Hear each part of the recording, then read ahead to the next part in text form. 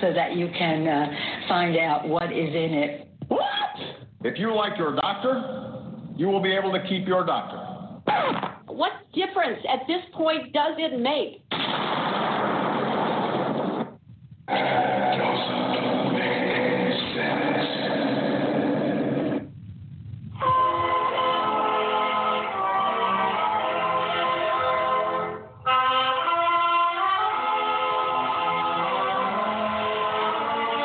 If you're looking to make sense out of what's going on in the world today, then you've come to the right place.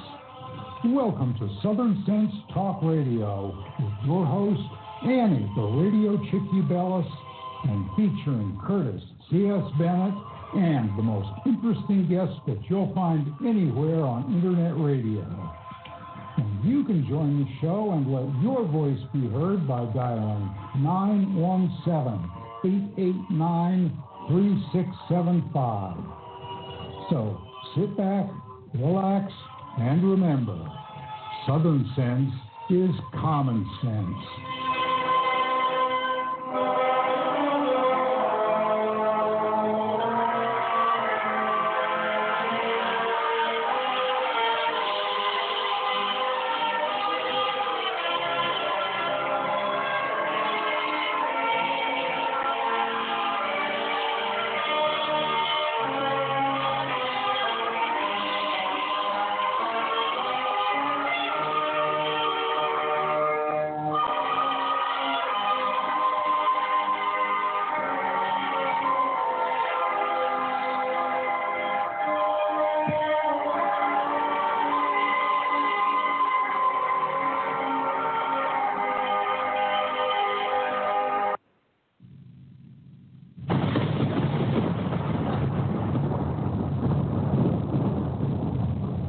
When an emergency strikes, what's your first impulse?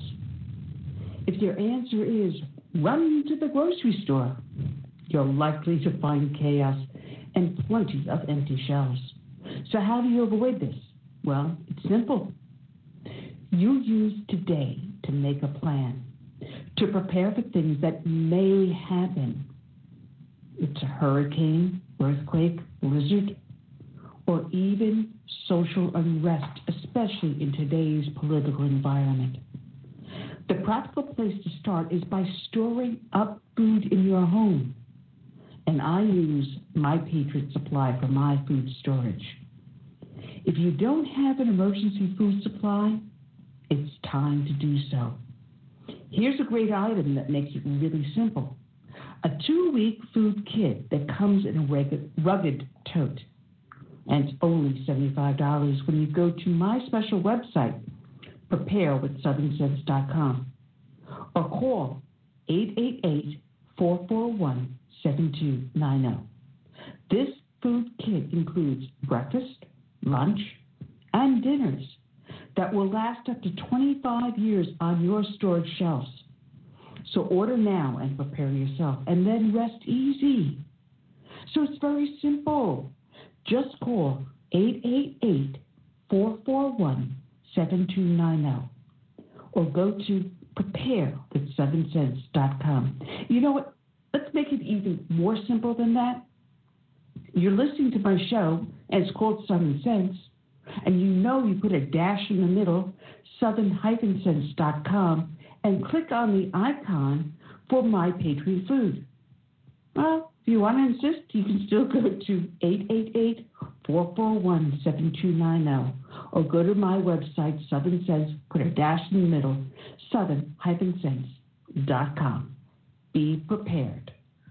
All right, and welcome back to another adventure here on Southern Sense, listening live on Blog Talk Radio, SHR Media, the Lone Star Daily News, up on iTunes, Stitcher, Spreaker, YouTube, Facebook, and everywhere else around that you can get it. Also up on, where the heck am I? iHeartRadio. I forgot where half the places I am. Well, anyway, I'm the hostess with the mostest, the radio chick, Annie, along with my co-host, Jani. Jani, what's the matter? He's giving me funny faces. Got somebody else coming in on my... On your... I don't hear anyone else. You got someone else on your headset. What? Okay. All right. Woo-hoo. You got nothing on the headset. Let's just make sure you're plugged in properly, you know. We're going to have to check your connection in a little bit, but you're going to have to go by what I'm talking about. Anyway, we'll check it when we do the dedication music. There's something that may have gotten pulled loose. Anyway, where was I? Now you made me forget where I was. Anyway, welcome to another effed up show. It's going to be a light show. We only have 2 guests on. We've got Jack Cashill, the author of Unmasking Obama, the fight to tell the true story of a failed presidency. He is going to be commentating on Obama's new book that just came out about a week or 2 ago. So he's going to be talking to us about that one. Where the heck was his name of that book? They sent it to me. Is it called A Promised Land, the new book that was just released. As if I'm going to ever buy it. We're also going to talk with him about other issues today, including the ongoing election controversy. Man, is it heating up. I'm telling you, Sidney Powell has a lawsuit she unleashed in Georgia, and it's called Unleashing the Kraken, and she is hitting everyone from every which way, including sideways. And what they're coming up with on the election fraud is unbelievable. Votes being changed in the machines. You know, they would come out, say 80 or 75, 80% for Trump, and all of a sudden it's 95% for Biden. Just all of a sudden, within a few seconds, everything just switched. So we're going to talk to him about that one. And then we have another great guest, Peter W. Wood. He's the author of 1620, A Critical Response to the 1619 Project.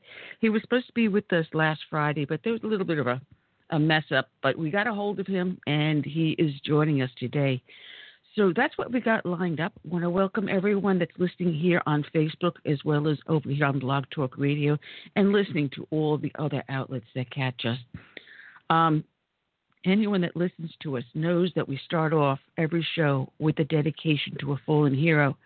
And considering it has been 400 years this month, the landing of the Mayflower, and it makes it 399 years since the first Thanksgiving, and the signing, 400 years, the signing of the Mayflower Compact, which gave rise to the ideas and premise of self-government, leading to our Declaration of Independence and our Constitution.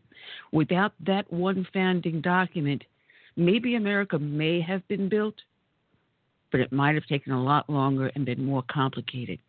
So we dedicate the show to the Mayflower Compact authors and the first Thanksgiving. As I pull up the next scene and pull up my dedication. This information I pulled from history.com, and it was written by the editors back in 2009. And it reads, of the 102 passengers on the Mayflower, there were 50 men, 19 women, 33 young adults and children. Just 41 were true pilgrims, religious separatists seeking freedom from the Church of England. The others were considered common folk and included merchants, craftsmen, indentured servants, and orphaned children. The pilgrims caused them strangers.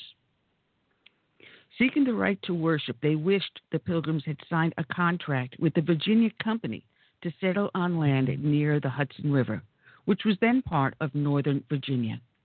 The Virginia Company was a trading company chartered by King James I with the goal of colonizing parts of the eastern coast of the New World. London stockholders financed the new pilgrims' voyage with the understanding they'd be repaid in profits from the new settlement. But when the Mayflower landed in Massachusetts instead of Virginia, discord began before the colonists even left the ship. The strangers argued the Virginia Company contract was void. They felt since the Mayflower had landed outside of Virginia Company territory, they were no longer bound to the company's charter. The defiant strangers refused to recognize any rules since there was no official government over them. The Pilgrim leader, William Bradford, later wrote, "Several strangers made discontented and mutinous speeches. The Pilgrims knew if something wasn't done quickly, it would be every man, woman, and family for themselves." The Pilgrim leaders wanted to quell the rebellion before it took hold. After all, establishing a new world colony would be difficult enough without the dissent in the ranks. The Pilgrims knew they needed as many productive, law-abiding souls as possible to make the colony successful. With that in mind, they set out to create a temporary set of laws for ruling themselves as per majority agreement. The Mayflower Compact was set as a rule of laws for self-governance English settlers who traveled to the New World on the Mayflower. When Pilgrims and other settlers set out on the ship for America in 1620, they intended to lay anchor in northern Virginia. But after treacherous shoals and storms drove their ship off course, the settlers landed in Massachusetts near Cape Cod, outside of Virginia's jurisdiction. On November 11th, 1620, 41 adult male colonists, including 2 indentured servants, signed the Mayflower Compact, although it wasn't called that at the time. It was the first time equality was recognized between indentured servants, later to become known as slaves, but these indentured servants served for only a very short time, gained freedom, and went on to become plantation owners, tradesmen, people of equal social status. With the Mayflower Compact, including the indentured servants, the common strangers, the military, as well as the Pilgrims, for once all men were created equal. It was unclear who wrote the Mayflower Compact, but the well-educated separatist and pastor William Brewster is usually given credit. One now famous colonist who signed the Mayflower Compact was Miles Standish. He was an English military officer hired by the Pilgrims to accompany them to the New World to serve as military leader for the colony. Standish played an important role in enforcing the new laws and protecting colonists against unfriendly Native Americans. No one knows exactly what happened to the original Mayflower Compact. The accepted translation was found in William Bradford's Journal of Plymouth Plantation, in which he wrote about his experiences as a colonist. The Mayflower Compact created laws for the Mayflower Pilgrims and non-Pilgrims alike for the good of the new colony. It was a short document which established that the colonists would remain loyal subjects to King James despite their need for self-governance. The colonists would create and enact laws, ordinances, acts, constitutions, and offices for the good of the colony and abide by those laws. The colonists would create one society and work together to further it. The colonists would live in accordance with the Christian faith. Once the colonists agreed to work together, the hard work of starting the colony began. They elected John Carver as governor on November 21, 1620. Carver had helped secure financing for the Mayflower expedition and served in a leadership role during the voyage to America. He also sometimes was given credit for helping write the Mayflower Compact. Search parties went ashore to find an ideal place to settle. They decided on Plymouth, where the colonists endured a brutal winter.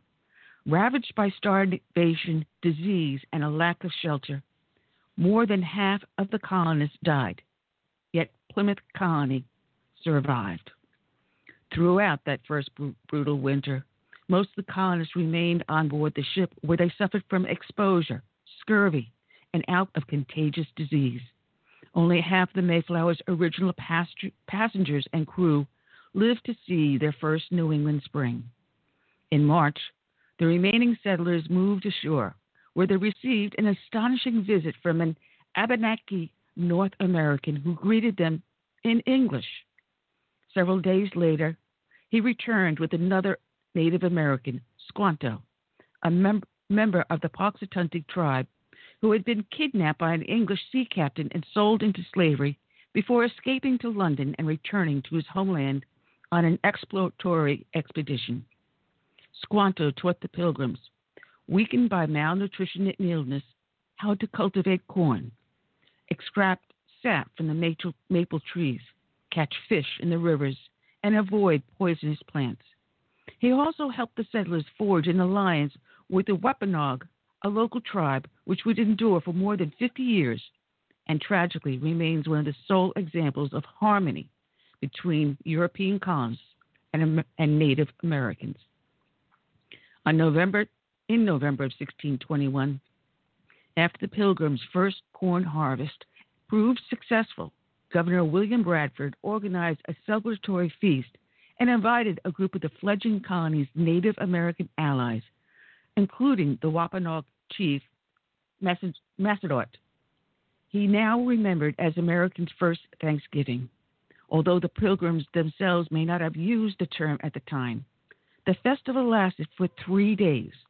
While no record exists of the first Thanksgiving's exact menu, much of what we know about what happened at the first Thanksgiving comes from the Pilgrim chronicler, Edward Winslow, who wrote, "Our harvest being gotten in, our governor sent 4 men on fowling, so that we might, after a special manner, rejoice together, after we had gathered the fruits of our labor. They 4 in one day killed as much fowl as with a little help beside served the company almost a week, at which time, amongst other recreations, we exercised our arms. Many of the Indians coming feasted among us and rested their gear with their great king Massasoit, of some 90 men, whom for 3 days we entertained. And they went out and killed 5 deer, which they brought to the plantation and bestowed on our governor and upon the captain and others. And although it be not always so plentiful as it was at this time with us, yet by the goodness of God we are so far from want that we often wish you partakers of our plenty." It had been arranged the Mayflower Compact's role in cementing the colonists' dedication to each other and their mission was critical to their endurance that first winter. John Carver survived the hard winter of 1620, but died in April of 1621, and the colonists chose William Bradford to replace him. Under his leadership, the Plymouth colony started to thrive. As more and more settlers arrived and colonized the surrounding areas, a general court was established. Each town elected representatives to attend the court, thereby creating an early representative government. The Mayflower Compact was important because it was the first document to establish self-government in the New World. It remained active until 1691, when Plymouth Colony became part of the Massachusetts Bay Colony. Mayflower Compact was an early, successful attempt at democracy and undoubtedly played a role in future colonists seeking permanent independence from the British rule and shaping the nation that eventually became the United States of America. Today's show is dedicated to these brave men and women who did what seemed almost impossible at a time that we'd be amazed. No cell phones, no TV, no internet, no electricity, no convenience, no indoor plumbing. And yet they voyaged across the Atlantic and established a colony that gave us birth to our independence. To them we dedicate this show, and to all the men and women that followed behind, that fought for the revolution, be they politicians, citizen soldiers, or military. So we dedicate to them and all, from the birth of this nation through today and into its future, as well as to our first responders who defend us and protect us here at home, be they law enforcement, firefighters, or emergency services. We dedicate to this song by Todd Allen Herndon, "My Name is America." May God bless each and every one, and happy Thanksgiving.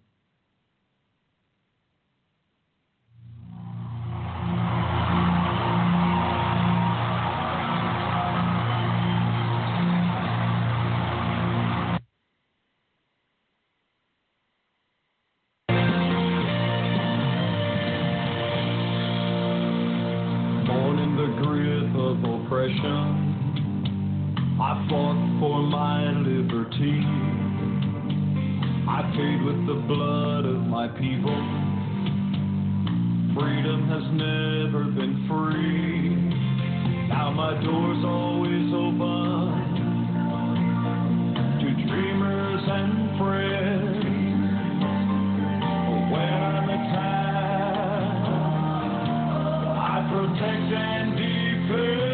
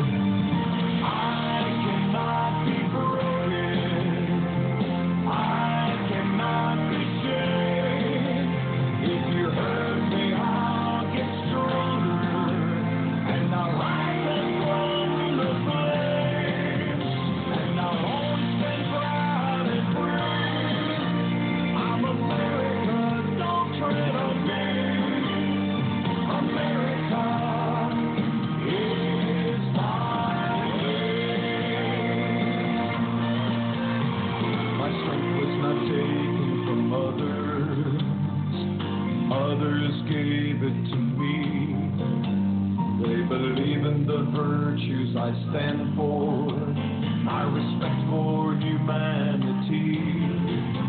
Now I'm challenged by tyrants who envy my power, but their vicious deeds become my finest power, because my name is America. I stand proud and free.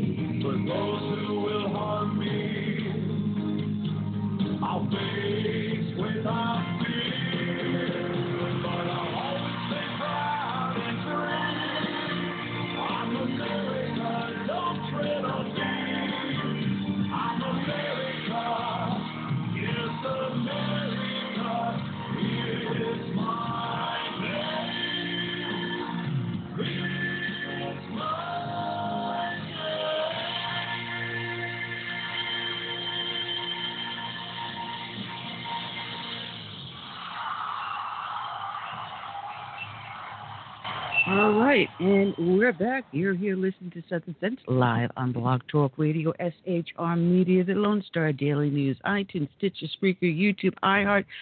Oh, the heck with it. Just go to the name of the show, put a dash into the southern-sense.com. We've got our guest calling in a little bit over half an hour.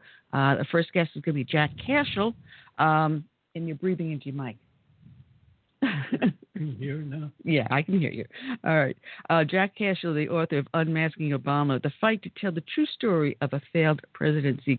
He's going to be talking about Obama's new book that just came out this month, A Promised Land. And oh boy, I read all of his articles on it. And this is going to be fun.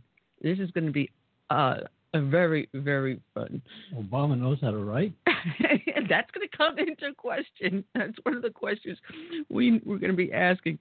Anyway, Trump did a presser today. It was the first time he did since the election. I didn't catch the whole thing, but oh my goodness, one of the media was asking him a rather arrogant, nasty question, and he blew up on the guy. How dare you talk to me, the president of the United States, that way? You don't talk to the president. And he finally turned around, and you could see he was pissed. He was pissed. So the media is getting a huge, huge backlash because the way in which they've carried the broadcast on the election and certifying it. I mean, it's been a huge backlash. Well. Who was the reporter who told you? They didn't show. I didn't see it on camera. They only showed Trump's reaction. I only saw it very little. Yeah. Well, I don't know who the reporter is. Maybe if someone in the chat room saw that presser also, they put down the name of the reporter and what station. But, good Lord. I was walking through. We have turned Fox off. We had stopped watching large portions of it over the last several years. We'd only turn it on for just certain individuals. But I was walking through when we had Newsmax on, and there's the runner on there. Civil War in Fox News. They have lost hundreds and thousands of viewers. She just lost me as Ingram. She lost me. Yeah, that's the whole thing. You know, people that Laura Ingraham was the first one to call it for Trump back in 2016. Matter of fact, she did that in 2015. Why she would jump ship now, I don't understand. And we're going to be talking to Jack Cashill about a lot of this stuff besides Obama's book. But I don't understand it because Gore, they went through legal fights for 37 days. The hanging Chad. Yeah, over the hanging chads and other lawsuits that they had imposed. So we let it play out until it finally went to the Supreme Court, and the Supreme Court made the final decision. However, we're not allowing the Constitution to play out. We're allowing lamestream media to determine what the election results are. Let it play out in the courts. Let it go through the recounts. Let it go under the scrutiny, the magnifying glass, the same way they did the hanging chads in Florida. And if it's necessary to go to the House for a final vote, fine. Or to the Supreme Court for a legal determination, fine. But let it play out. You know, why is it one thing goes for liberals but not for conservatives? We allowed it to play out in the courts under Bush v. Gore. But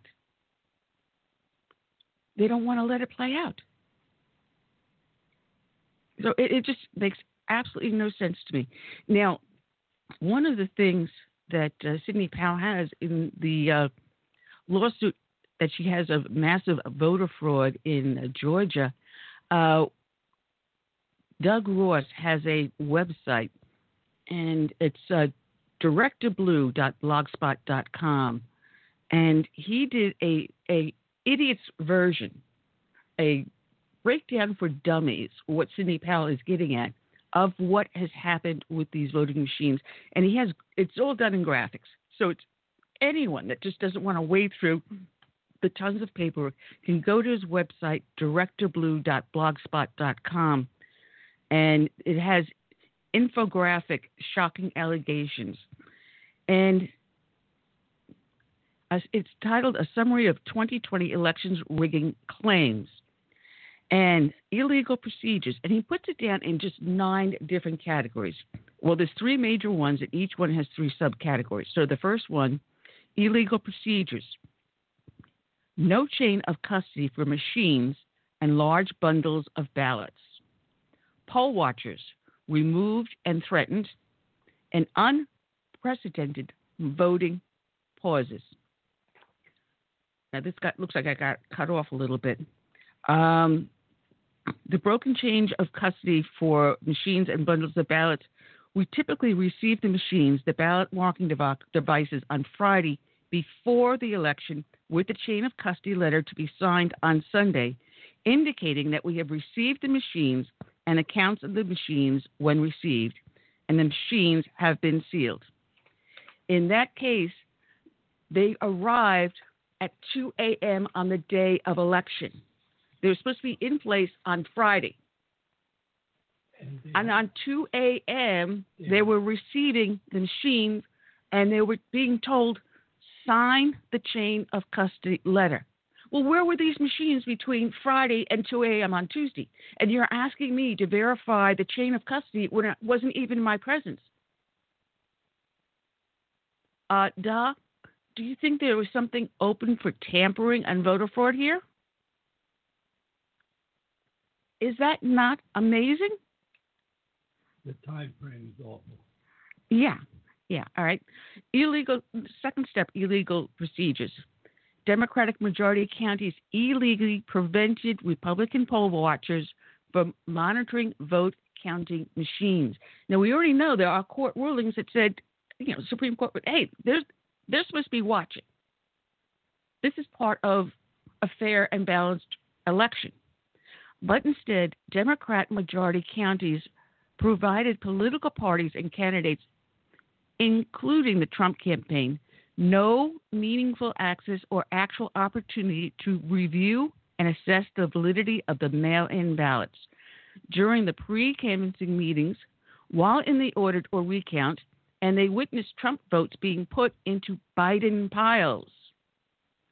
Witnesses testified there was no meaningful way to review or audit any activity, and there was no way to tell if any counting was accurate or if the activity was proper.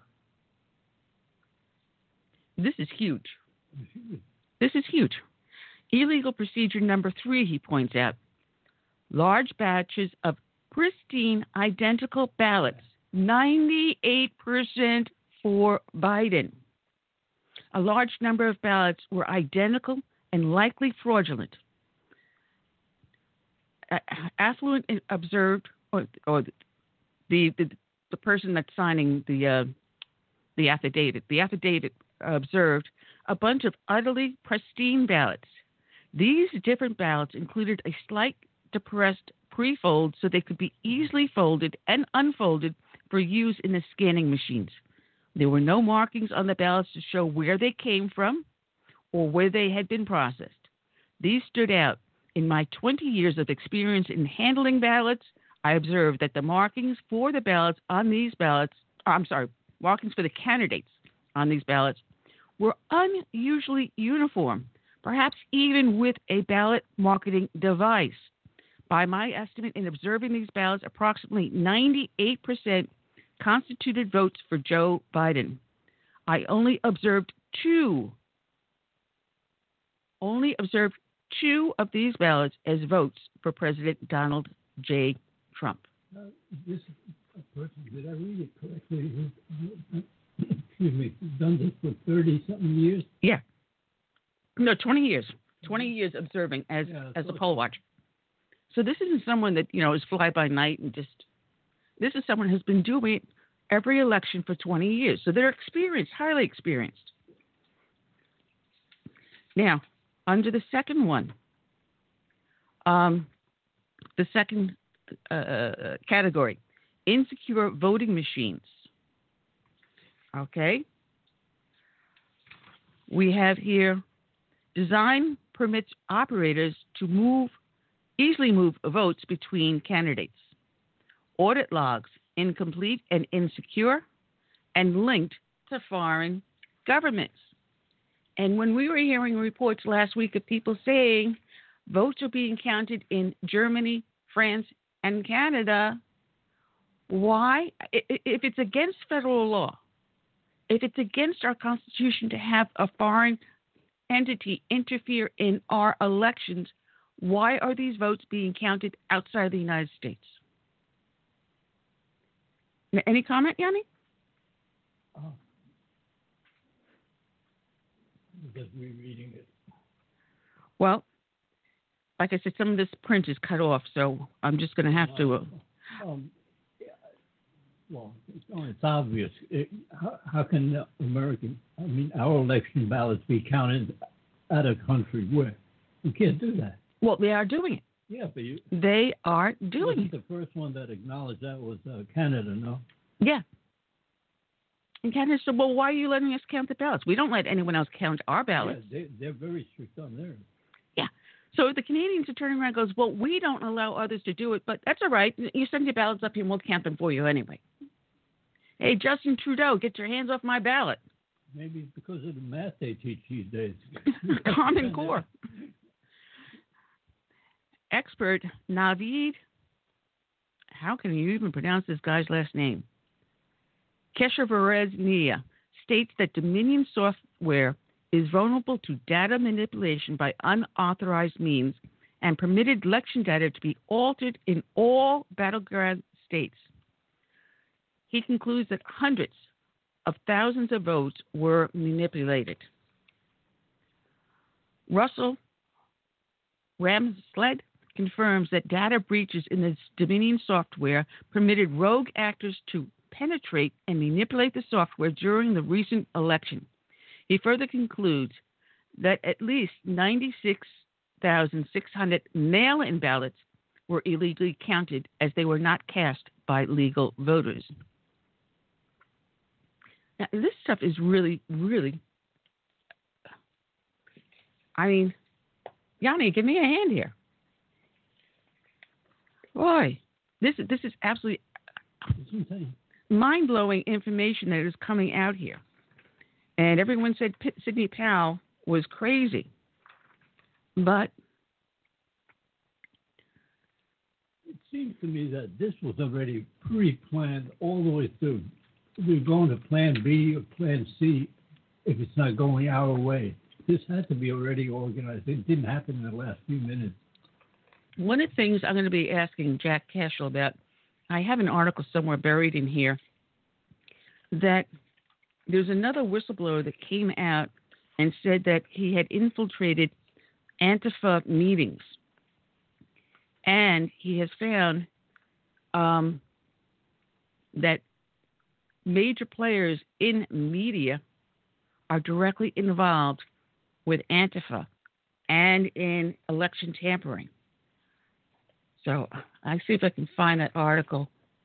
But I had it pulled aside, and then I shuffled papers around, and I don't know what I did with that. So just bear with me.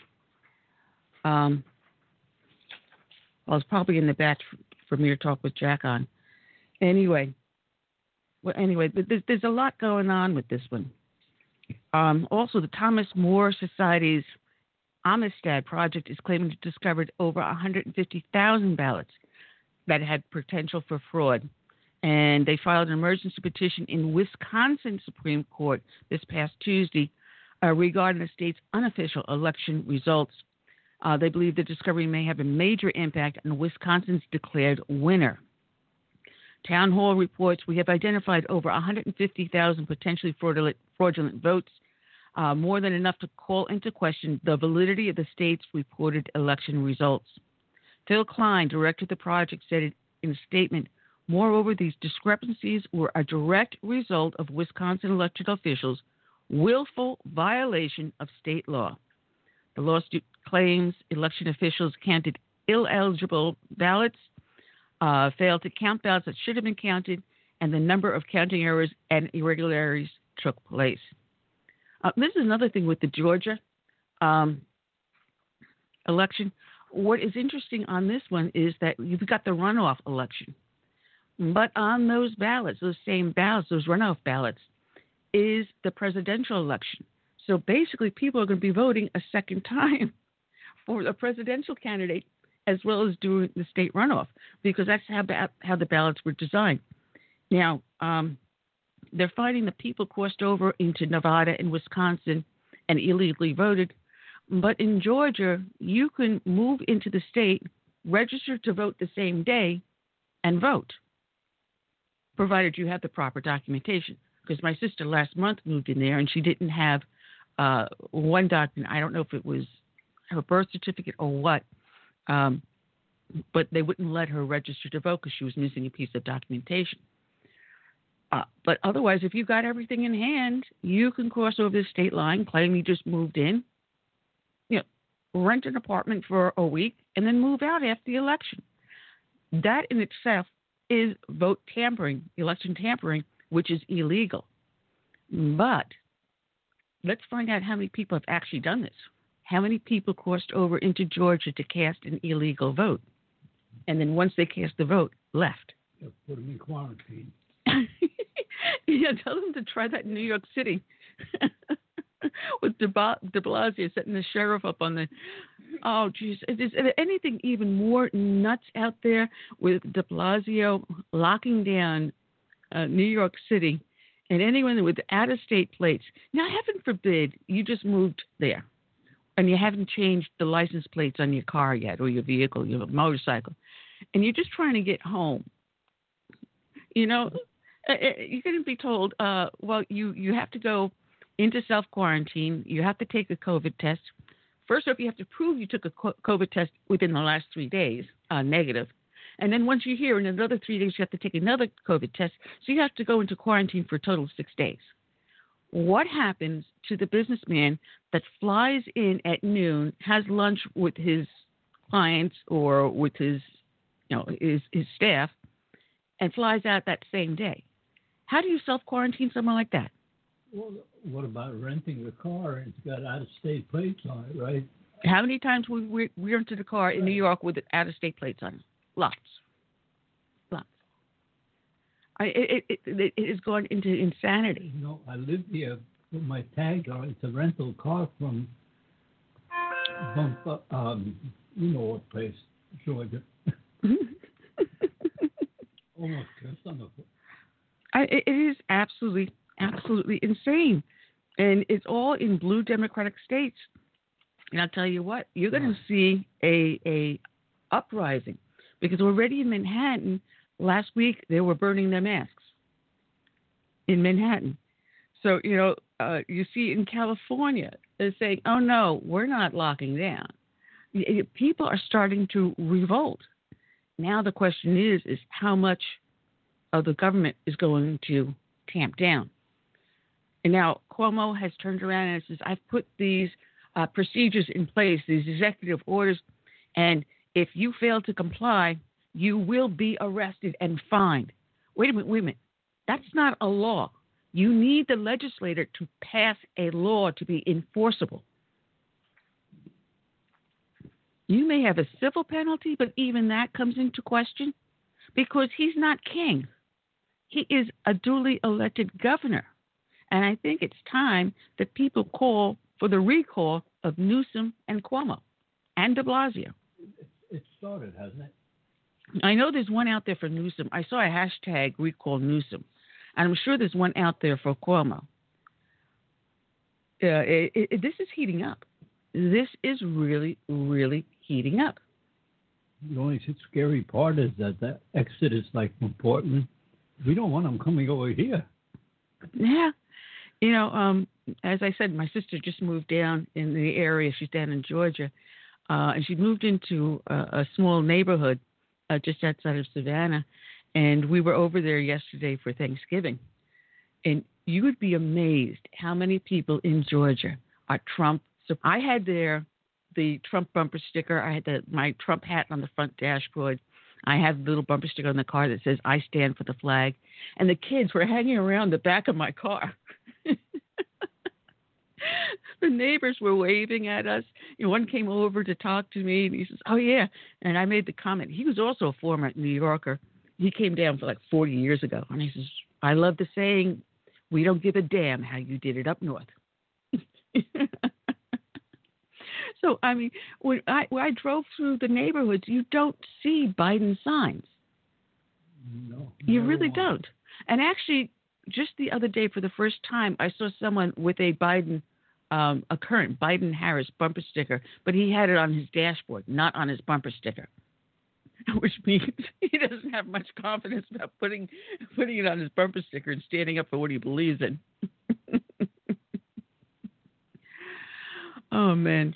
Well, we do have a lot to talk about, but we're going to take just a few minutes break. And just doing that, I'm going to, I'm just going to turn around and do Big Don. I don't think I have that. Oh, too bad. I don't think I downloaded that. I wish I did, but I did not. No. All right, so let me find out. Where did I just do this? Now you made me go past. All right, so we're going to give you Big Don. We're going to take a short break here. Big Don, Big Don. Every morning on time, you can see him arrive. He stood 6'3" and weighed 235, kind of broad at the shoulder and fast with the lift. And everybody knew you didn't give no shit to Big Don. Big Don, Big Don, Big Bad Don. Through the dust and the smoke of this Democrat hell walked a giant of a man that the Patriots knew well, grabbed a sagging economy and let out with a groan, and like a mighty oak tree just stood there alone, Big Don. Talking about our man Donald Trump. He's the president now, and all you chumps can just settle down and stay in your safe space. We're about to make America a better place for Big Don. Big Don, Big Don, Big Bad Don. Old Don got to work because we got problems to be solved, and the Democrats shouted, "The Russians are involved," brought out their special counsel with Robert Mueller. Too bad the wall just got 10 feet taller with Big Don. Well, they will lie and cheat and steal and threaten and pander to illegals before our veterans, but we're over these liberals loading our country in a hearse. It's about time to put America first with Big Don. Big Don, Big Don, Big Bad Don. We're gonna put these criminals where they belong. We got people like Hannity, Julian Assange, and all the centipedes following QAnon, and Americans like me just singing my song for Big Don. The path ain't easy because the devil's working hard, but we got God on our side. He's playing his trump card. Just remember, my countrymen, to always stick together. Fake news can't stop us from making this world better with Big Don. Big Don, Big Don, Big Bad Don. When it's all said and done, America will be great, and we'll build a statue just to commemorate a great man with these words on the slate. Thanks to the people's power, a man came from his tower to save America in its final hour. Big Don, Big Don, Big Don, Big Bad Don.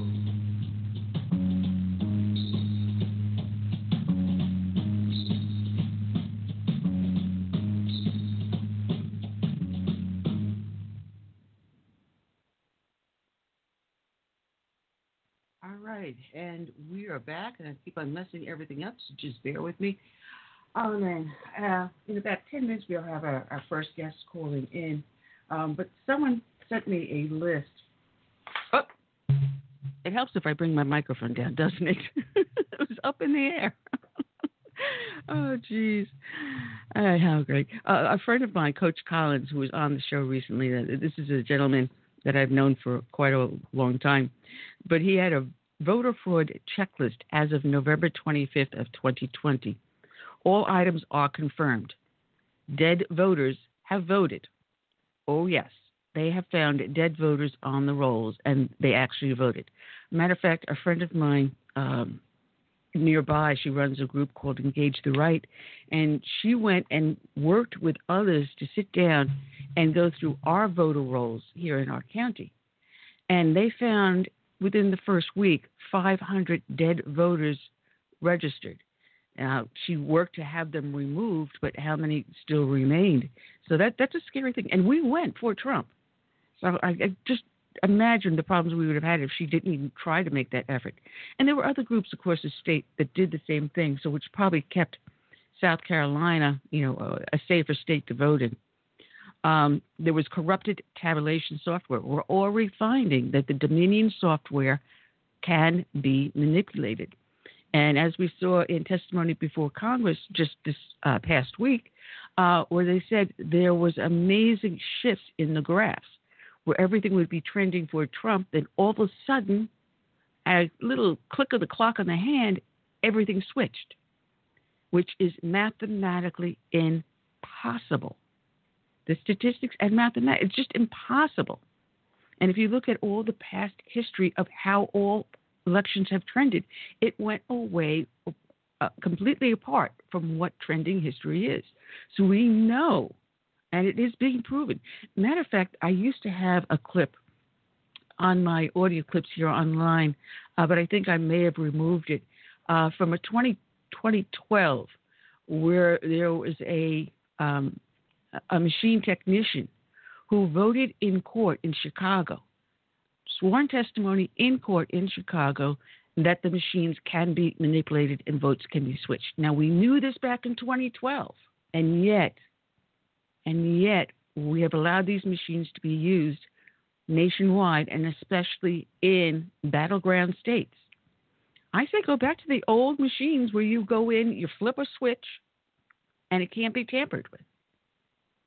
Or you even go back to an old paper ballot where you have, oh, wait a minute, we're already finding the tampering with the paper ballots. We know they're tampering with paper ballots. And we're seeing that in Georgia. Oh, man. This one I forgot about. There is a Dominion executive that is part of Biden's transition team. Biden has on his transition team an executive from the Dominion company that made these machines. And we know that Dominion has direct ties to George Soros and Hillary Clinton. They're finding direct ties to Clinton and Soros. Now we have it directly that we have a Dominion executive part of the Biden transition team. We also discussed this just a little while ago. Observers were illegally removed and blocked from seeing the proceedings in multiple counting rooms. I should say in multiple states. We know it happened in Pennsylvania. We know it happened in Georgia. And I believe someone was reporting it happened also up in Michigan. So, Wisconsin? All right. Now, there's also, as I just said, the mathematics just did not meet. There was mathematical impossibilities in results. I think I can talk. At 3:24 a.m. November 4th, 143 Biden votes dropped.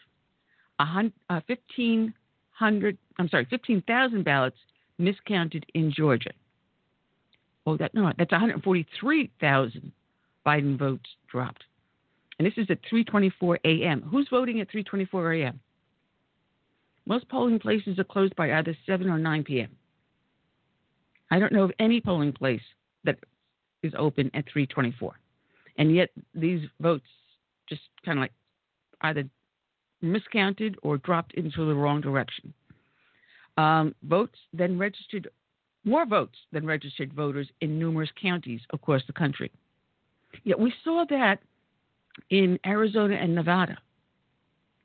A huge difference between the number of registered voters and the ones that actually vote. Amazing. It's all in battleground states. Oh, man. That's amazing. Numbers don't lie. That's where the math comes in. The numbers do not lie. And here we have legislation from the bench because there was a court order to accept fake signatures in Georgia and Pennsylvania. But in Pennsylvania, Trump on Wednesday had a favorable ruling where that certification had to stop. And he's being allowed to challenge. I believe that court case is being held on Wednesday. Multiple whistleblowers alleging voter fraud in multiple states. Well, I would add in here, multiple whistleblowers are being threatened. Death threats against their family, their jobs. They're being doxxed big time. Anyone that's a whistleblower. We saw in Wisconsin those two Republican election officials were originally voting to not certify. They were intimidated. They had direct death threats. They had threats directly against their family and their property. And they got so intimidated, they switched their votes. And when they found there was more support than there were threats, they said, no, we're going to sign an affidavit saying we were intimidated, which is why we changed our votes. And we want to go back to our original vote of not certifying. This is really scary. I mean, we are not a third world country, but this is the way this election is turning out to be. Hundreds of sworn affidavits describing criminal voter fraud activity in multiple states. At least 60 of these are deemed to be top-level number 4 quality and easily accepted in court. And here we go. Canada and Venezuelan ownership stakes in the voting machine. We already hear the news reports on how Maduro's presidency was protected because of these Dominion machines and how votes were changed. And we were told how the machines changed his vote to get him reelected and keep him in office. Voting system processing parts made in China. Why would we, if anyone remembers in 2016, well, actually it was 2015, I was asking why we were allowing machines for our elections coming out of France. And we did a direct tie to those machines coming out of France to George Soros. And the French work very closely with the Chinese in manufacturing. So why is this being a surprise to anyone? And why are we allowing foreign entities to influence our elections? I mean, isn't COVID bad enough, but we also have the virus affecting our voting machines? It's unbelievable. Unbelievable. Democrat senators warned of potential voter fraud from defective voting systems. Yes, they did. They did.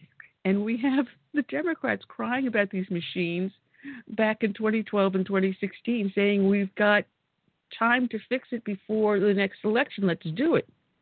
But now the machines are so disruptive, so inaccurate, they're going, oh, no, there's no voter fraud. This is the worse than a John Kerry flip-flop. A lot worse than a John Kerry flip-flop. And, there was that clip that's been playing, especially up on Newsmax, where Joe Biden was saying, we had the greatest voter fraud system ever created. You can't make this stuff up. He finally got something right. He finally spoke the truth. Now, do you think he has something to hide? A Dominion representative was scheduled to speak to the Pennsylvania state legislature without being sworn in. Without being saying, I swear to tell the truth, the whole truth, and nothing but the truth, so help me God. Without being sworn in. But this guy was so frightened about what might be revealed about the company and the machines, he backed out. A week prior to writing this out, Coach, on November 25th, he writes, a week ago, Amanda Carpenter of CNN was frustrated that no one on the left has refuted Trump's bat crap crazy claims of systematic voter fraud, and no one has yet done that. What planet is she living on? Now, there's a great website, and I'll see if I can put it up. I don't know if Facebook's going to allow me to keep it up. They'll probably ban me. probably knock me off, but I'm putting it up first over here on Blog Talk Radio. And it is, here is the evidence. That's the name of the website. Hereistheevidence.com. And it is really, really pretty comprehensive. I'm going to try to put it up over on Facebook. See if they'll catch it. Go ahead, Jani, talk. Talk. Oh, want me to talk? Yeah, we got Diddy. Okay. Annie's busy with those fingers on the cut. As soon as she puts that up there, you know they're going to knock us off. And so, in other words, if it's something you read fast, but listen quickly. Well, it looks like we've got a guest calling in. So let's bring back onto the show and welcome Jack Cashill, the author of Unmasking Obama, The Fight to Tell the True Story of a Failed Presidency. Welcome back, Jack, and happy Thanksgiving. Well, and happy Thanksgiving to you too, Ann. Thanks for having me on. I'm just trying to see how long before Facebook takes my page down, because I just put up on the live feed, here's the evidence about the voter fraud. It's going to be I think the word voter and fraud together is a guaranteed way to trigger the Orwellians among us, you know. Oh man, every day it gets crazier and crazier and crazier, and we're going to talk about what's going on with the election. But I first want to talk to you about you're going into depth on Obama's new memoir, A Promised Land, that just came out. What was it? Not even 2 weeks ago. No, it came out about 10 days ago. I have read it. I had to take one for the team and read the book, and it's a kind of a chore because A, it's long, B, it's tedious, and C, it's more of a hagiography, like an auto-hagiography than a biography. For those who don't know what a hagiography, it's a book of the saints, a book of a saint's life. And Obama, in his own mind at least, is a saint, so. Well, it's another work of fiction, soon to be made by into a movie. Right. It is, and it's somewhat less fictional than his Dreams from My Father, which is almost pure fiction. I mean, so in this case, he's recounting real events, but he's recounting them from a perspective that, I'm not sure whether he's willfully ignorant or just ignorant. As though he doesn't understand. I know he's visited, at least 57 states, but I don't think he understands what goes on in about 53 of them. Wow, that's an understatement. That is a real understatement. And I'm looking, for some reason, my computer is misbehaving because it took down the picture of you that I was supposed to have put up in here. Holy cow, I had you up here and it took it down. See that? I even have trolls coming into my computer and removing your picture. Oh my goodness. You should feel honored. Oh, I am. I'll be flattered to know that I matter that much that someone would take my picture down. In fact, that's the way I feel whenever I get a message blocked on Facebook or Twitter. Well, they're paying attention anyhow. So they know I'm here. Now, this book, A Promised Land, you write in your article, which I thought was just hysterical because my husband loves Leave It to Beaver. You write, right. What Obama misses most is terrorist friend Bill Ayers. Without Ayers' editorial input, the book reads as though Ward Cleaver had written it about winning a seat in the Mayfield City Council. The style that is flaccid. Oh, my goodness. You mean that Obama did not write Dreams from My Father? Yeah, he never put pen to paper there? No, he did put pen to paper. He just didn't do it very well. And he needed a major assist from Bill Ayers. And I was the one who broke that story in 2008. And needless to say, the major media, not just the major media, but our more respectable conservative media wanted nothing to do with it. They just didn't want to talk about it for fear that you'd be called a racist. Andy McCarthy, for instance, of National Review, talked about it positively. This is in October of 2008 when it could still have made a difference. And he got totally trashed, and then they took down the link. National Review took down the link to his article. Breitbart talked about it. Andrew Breitbart supported me.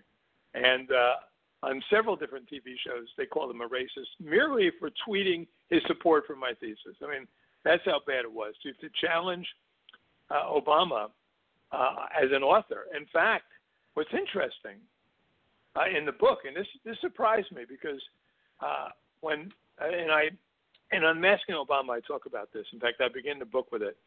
In 2011, I received a phone call from a guy named Michael Cohen.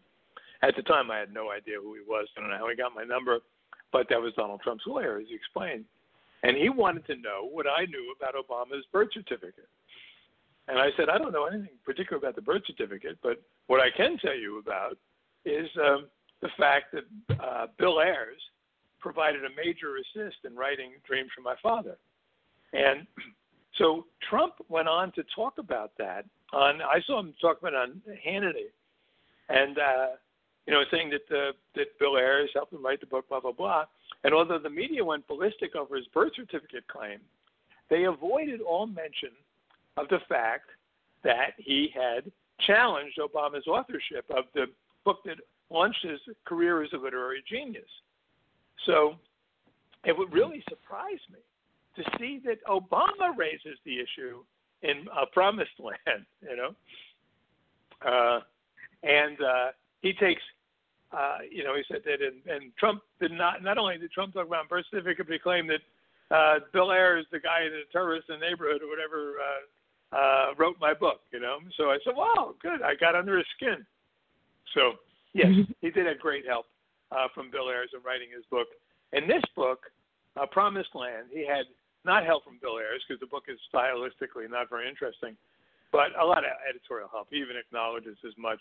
The ghostwriter on Michelle's book, Sarah Corbett, I believe her name is, was a principal writer on this book as well. So, and yet it's more him. I mean, it sounds like his voice. It sounds like the kind of self-flattering stuff that he has been and would be saying about himself. What's curious about it, though, Ann, is just how utterly contemptuous he is of political conservatives. Every page drips with it. It's amazing. Isn't he a Nobel Prize winner? Yeah. Nobel Peace Prize winner. Before he even took this office. Is, by the way, the same guy who said in his 2004 convention speech, his breakthrough speech, he said, there's no such thing as a conservative America and a liberal America. There's the United States of America. Well, there sure is a conservative America, and Obama has nothing but contempt for it and those who represent it. Well, what I see now is that as he's coming out to campaign for Biden, you actually see the true side of Obama, the side that we've always been yelling and screaming about. And we've been saying, this is who the man really is. And suddenly the left is shocked that this man who is for everyone is suddenly only for a section of America. That's right. And that section apparently does not include Hispanics. And Obama got kind of scolded on this one because he came out the other day and said, he was talking about how many Hispanics voted for Donald Trump, record numbers for a Republican.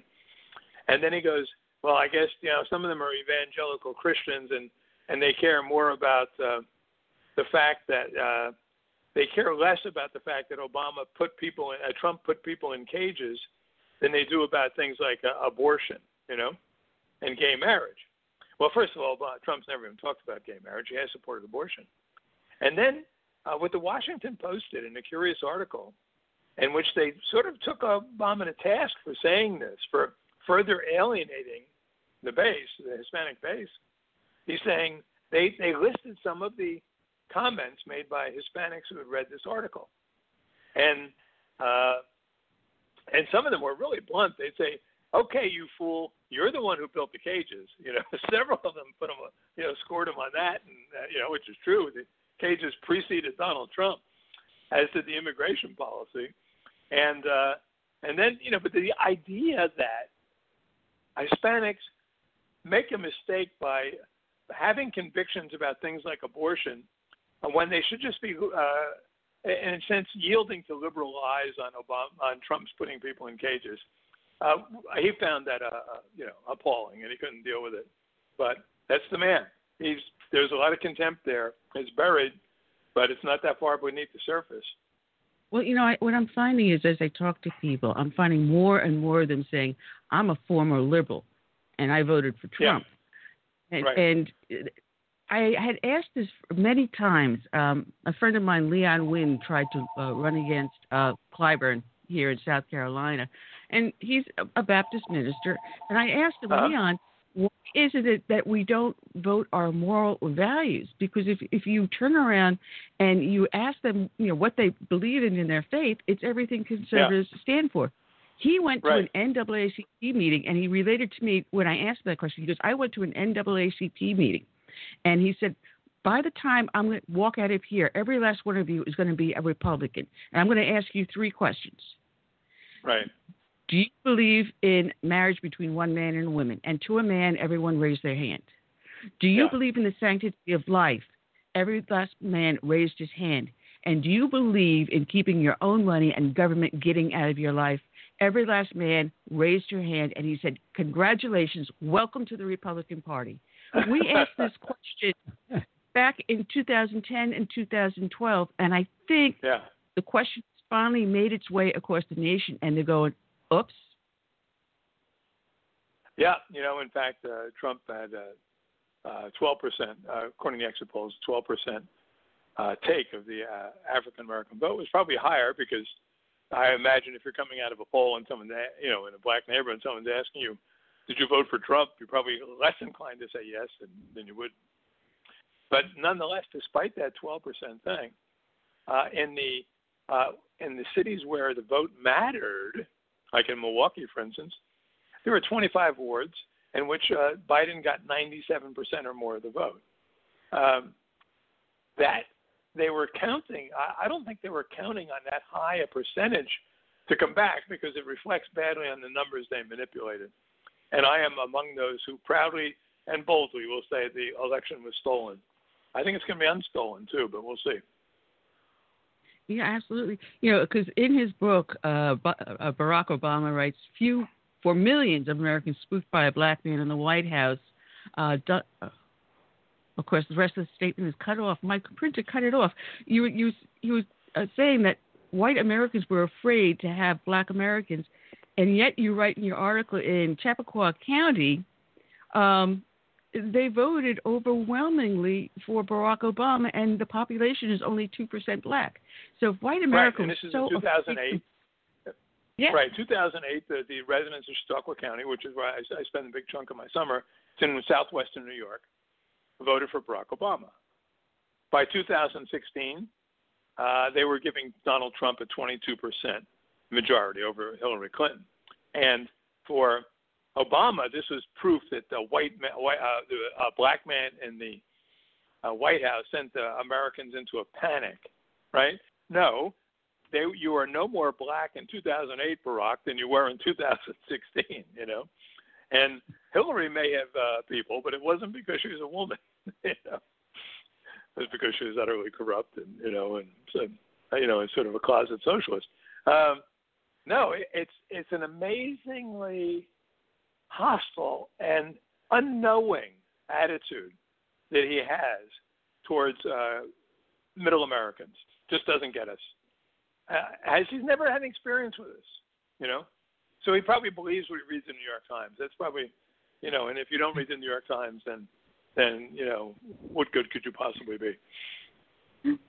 Well, the truth is coming out about the slant of the New York Times, but, my husband and I, having been former New Yorkers, used to get it all the time.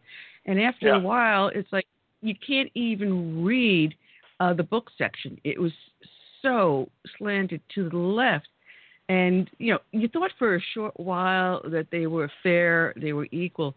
But if you look at the history of the New York Times by its founder, Sidney Oaks, who happened to have been Jewish, but he was a segregationist who ended up owning the Chattanooga Times. And that policy followed through when he went to the New York Times.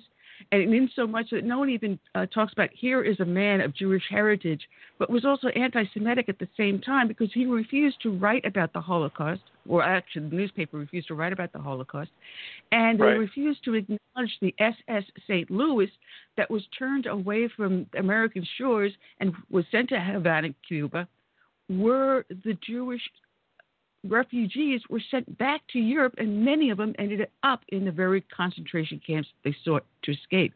The New York Times is not a friend of minorities.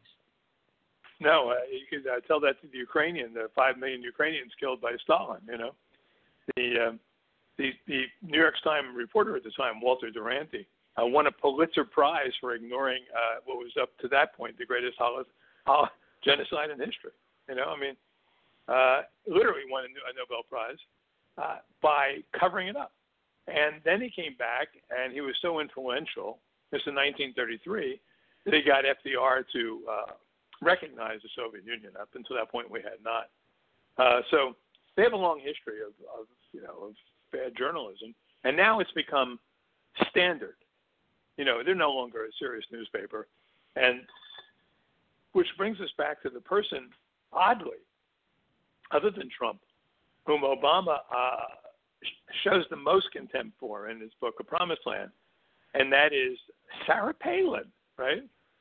I mean, it just seems so unseemly. It's just out of the blue and misogynistic that he would go after her the way he does in the book, in A Promised Land. It is really curious. And those who want the true story of Barack Obama, I would recommend my own book, Unmasking Obama. Make a great Christmas gift, by the way, for those in your family whom you love and hate, even better. Because you're not going to find the truth in Promised Land. It's simply not there. Any story, and that, the book only goes up to, it ends with this celebratory capture of Osama bin Laden, which is, I was afraid, is where it would end. The first volume, we have another volume coming.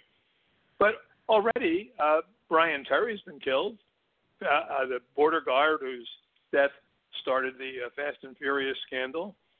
No mention of Fast and Furious. No mention of the IRS suppression of the Tea Parties. No mention of Obama's raiding of surveillance of American journalists like James Rosen and the Associated Press people who were reporting, which became a minor scandal at the time. It would have been major if it was anyone else. No mention of any of those bad things. I mean, it's remarkable.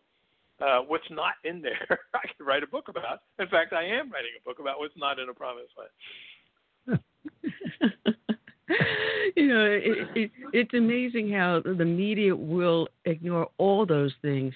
And I had just started up the podcast at the time that Brian Terry was killed. And being retired law enforcement, I always want to know what's going on, why something happened. And when I read that story, and then I started to do a little bit more digging, and I found some of the websites that were starting to bring the story up, I would start talking about it long before mainstream media was doing it. And Cheryl Axelson was writing her articles about it. In fact, what about?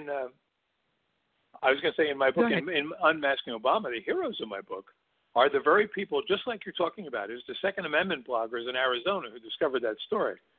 And they got it from the people inside the ATF who were leaking to them. But you're right, it sat for months before the major media picked it up. And if it hadn't been for Cheryl Atkinson, they might never have picked it up. And of course, to her job and, in her privacy, because they began to cyber pillage her house. It was a shocking story. And it doesn't even make the pages of Obama's memoir, even though it had happened before the book ends in April 2011. Yeah, it's also when you talk about the IRS of harassment of the Tea Parties, because we formed ours here it was March of 2009. And during the first year, we kept on discussing among ourselves, should we incorporate? And I kept on saying, no, don't do it. No, don't do it. At that time in California, there was a guy that was, I'm trying to remember what the name of the Treasury Secretary, Bill Geithner. Yeah, he made a rubber stamp that he would, over Geithner's name, stamp tax cheat. And they went after him. The IRS went after him and tried to destroy him and his company. And I looked at it and I said, this is really stupid, because if you really truly want to knock this guy out of business and prosecute him for a crime, defacing the currency, you're defacing a U.S. document. Now, that's a federal crime. But instead, they used the IRS. And saw that, and I said, if they're going to use the IRS as a military arm against us, don't incorporate. And we never did. However, you were wise to do so. Catherine Engelbrecht, who I talk about in Unmasking Obama, did incorporate. She had an organization called True the Vote in Texas, and I think the other one was like the Lone Star Patriots or something. But she and her husband faced 22 separate audits, before finally she ends up suing the IRS successfully. But it took years. Yeah, along with my friend Diane. And killing the Tea Parties was his way of getting reelected in 2012. Yeah, it was Diane Belsom with the Myrtle Beach, along with Joe Dugan, the Myrtle Beach, that testified before Congress. They were good friends of mine. And Joe, my prayers are out for you. He's battling cancer. Diane Hardy, Catherine, that you were talking about, she and I had a long conversation. Then I had her come on the show. I was in the center of all this as was happening. And as I was watching the other two Tea Parties next door to me incorporate, I says, don't do it. They no longer exist. They couldn't handle it. We're still up. We still meet. We're still here. Yeah. Well, good for you guys. It was a great movement. I was there at its genesis too. I remember going to the first Tea Party meeting in Kansas City, where I live, and it was I believe it was in April, probably April 15th, 2009, for the tax day. And a 19-year-old co-ed organized it, right? You expected 200 people, and 5,000 people showed up. And then, of course, the media started saying it was all AstroTurf, and it was all organized by the Koch brothers and whatnot, But you were there at the beginning. I was there at the beginning. We know it was probably the most spontaneous and effective populist outbreak in recent American history. Yeah. Like Woodstock. Yeah, it was like Woodstock for adults, and without getting no one got high. At least if they did, it was not part of the package. But and it was also provided the base in many ways for Trump's ascendancy in 2015-16. Yeah, because we turned around and we gave support like to Mitt Romney, and then when he saw the way his campaign went, we said, no, we're no longer going to turn around and let them say, you're going to nominate this person. We're going to tell you. And I think that's where the grassroots really came from. Because even though many of the Tea Parties don't exist, these people have gone out into other organizations, whether it's a 9/12 Project or Engage the Right or half a dozen others, conservative groups out there. They're still out there. And we're still talking to each other. Right. And they formed the base for Trump's victories in the primaries, which were shocking regular Republicans, In fact, very few Republicans I know voted for Trump in the primaries, myself included, I'll be honest. But I quickly began to see the reason why. I understood immediately why he was popular, and that is he refused to back down. We were so used to our political leaders, bowing and scraping and apologizing, that it was totally refreshing to see someone who didn't do that. Absolutely. And we see the contrast between the Bushes, the Clintons, and Obama, and with Trump. He may not have the most graceful style, but he does get the job done. And I didn't elect him to be a graceful swan. I elected him to get a job done. And I think that's what America realized. We knew. And, if you're from New York, you know what it takes to get a building built in Manhattan. You don't get there by being a diplomat, So, and where in New York you're from, man? Where's your where are you guys from? Well, originally I was growing up on Long Island. I owned a business and managed some businesses, and I walked away from that to work in Brooklyn in the 90 precinct on patrol. Oh, okay, very good. Well, my father was a cop, so I have sympathy for you guys. So, and I grew up in Newark, New Jersey, so I know what it's like. You're well advised to be in South Carolina. Absolutely. My mom's from Jersey, and she left New York to go to the Virgin Islands. Go figure. Anyway, your book Unmasking Obama it's so well timed to also counter what Obama's doing. And when do you expect to have part 2 to come out? Well, what I'm working on right now is really like an extended review of A Promised Land, which would come out in book form in probably, I don't know, probably about 4 months, maybe just in ebook form, because it's you need a corrective. The major media will not provide it. They're sucking up to Obama like they always have. They've so lost their way. I don't know how they get out of bed in the morning. I really don't know how they get out of bed and look at themselves in the mirror and say, I'm a journalist. No, you're a clown. I'm sorry. You betrayed your profession. You betray your profession every day. Every day you go on TV and say, Donald Trump has claimed there's fraud in this election without any evidence. Every time you say that, you're making a fool of yourself. Do they not get that? I mean, how much evidence do they have to see before they begin to at least say, without overwhelming evidence maybe, and put an adjective in there, or without evidence that can overturn the election, but don't embarrass us, don't embarrass yourself, don't, disgrace your profession by falsely claiming that there is fraud. No, of course there was fraud. The question is how much, how do we reveal just how much there was? So convincingly that even the Democrats say, okay, we got caught.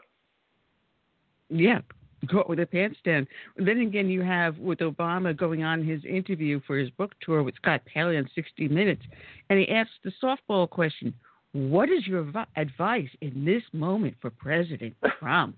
Yeah. That was embarrassing. That he would, A, that he would ask that question, and B, that Obama, and that when Pelley listens to his answer and he doesn't come back and say, while Trump was going into the White House, you guys were actively plotting to sabotage his presidency, using spies, surveillance, FISA applicants that had been fraudulently composed. That's what you were doing during the transition. So the fact that you were there and that you shook hands with Melania is not a major stroke on your side, Well, people forget about Bush v. Gore with those hanging chads. I thought I'd never saw an election as silly as that, but this one really takes it by the cake. And don't forget, when the Clintons were leaving the White House, they took all the G's and W's and B's off the typewriters. Right. Do you remember that? Bits of sabotage. They stole the furniture as well. I mean, really, they took it up to their. Hillary took it with her when she went up to Chappaqua, or wherever she lived in New York. Yeah, absolutely. And there's article after article about on our side talking about the fraudulent ballots, and you've got the Thomas More Society, the Amistad Project that discovered over 150 ballots in I believe this was Wisconsin. So we're seeing challenges in Wisconsin, Pennsylvania, Arizona, Nevada, Georgia. Am I forgetting one? Let's see. Wisconsin, Michigan, okay. Pennsylvania, Wisconsin, Arizona, Nevada, and Georgia. Those are the 6. Well, now, a friend of mine, she's the vice chair to our county GOP, sent me an email, and there's a mime going around with Sidney Powell and her lawsuit in Georgia, Awaken the Kraken. So she sent this around, and then attached to it was this guy by the name of Doug Ross, and he's got a website, a blog spot called directorblue.blogspot, and he did this all in graphics, just basically putting out the key points in her lawsuit. Yeah, I saw that. It was very well done. Yeah. Yeah. And he just breaks it down to 3 main areas and then 3 subtitles. And when you look at what is going on, and you go, oh, my God, now this is easy to understand. Any dummy, including mainstream media, can understand it. Do you think it's going to take legs? Do you think Sidney Powell finally has the hammer that's going to smash this open? Well, I tell you what is encouraging is that on our side, other than the John Kasichs of the world, everyone's all in on this. I mean, other than we know there's a few exceptions of people saying, "Oh, let's just move on," But we've known those people have been weak sisters from the beginning. No, I just met with a group of my friends this morning, and And everyone's kind of upbeat and energized, They think we're going to win. We think for sure that we will expose what they did and embarrass them into, even if they walk away with this prize of the presidency, it'll be so diminished that it'll be, 4 years of comic relief.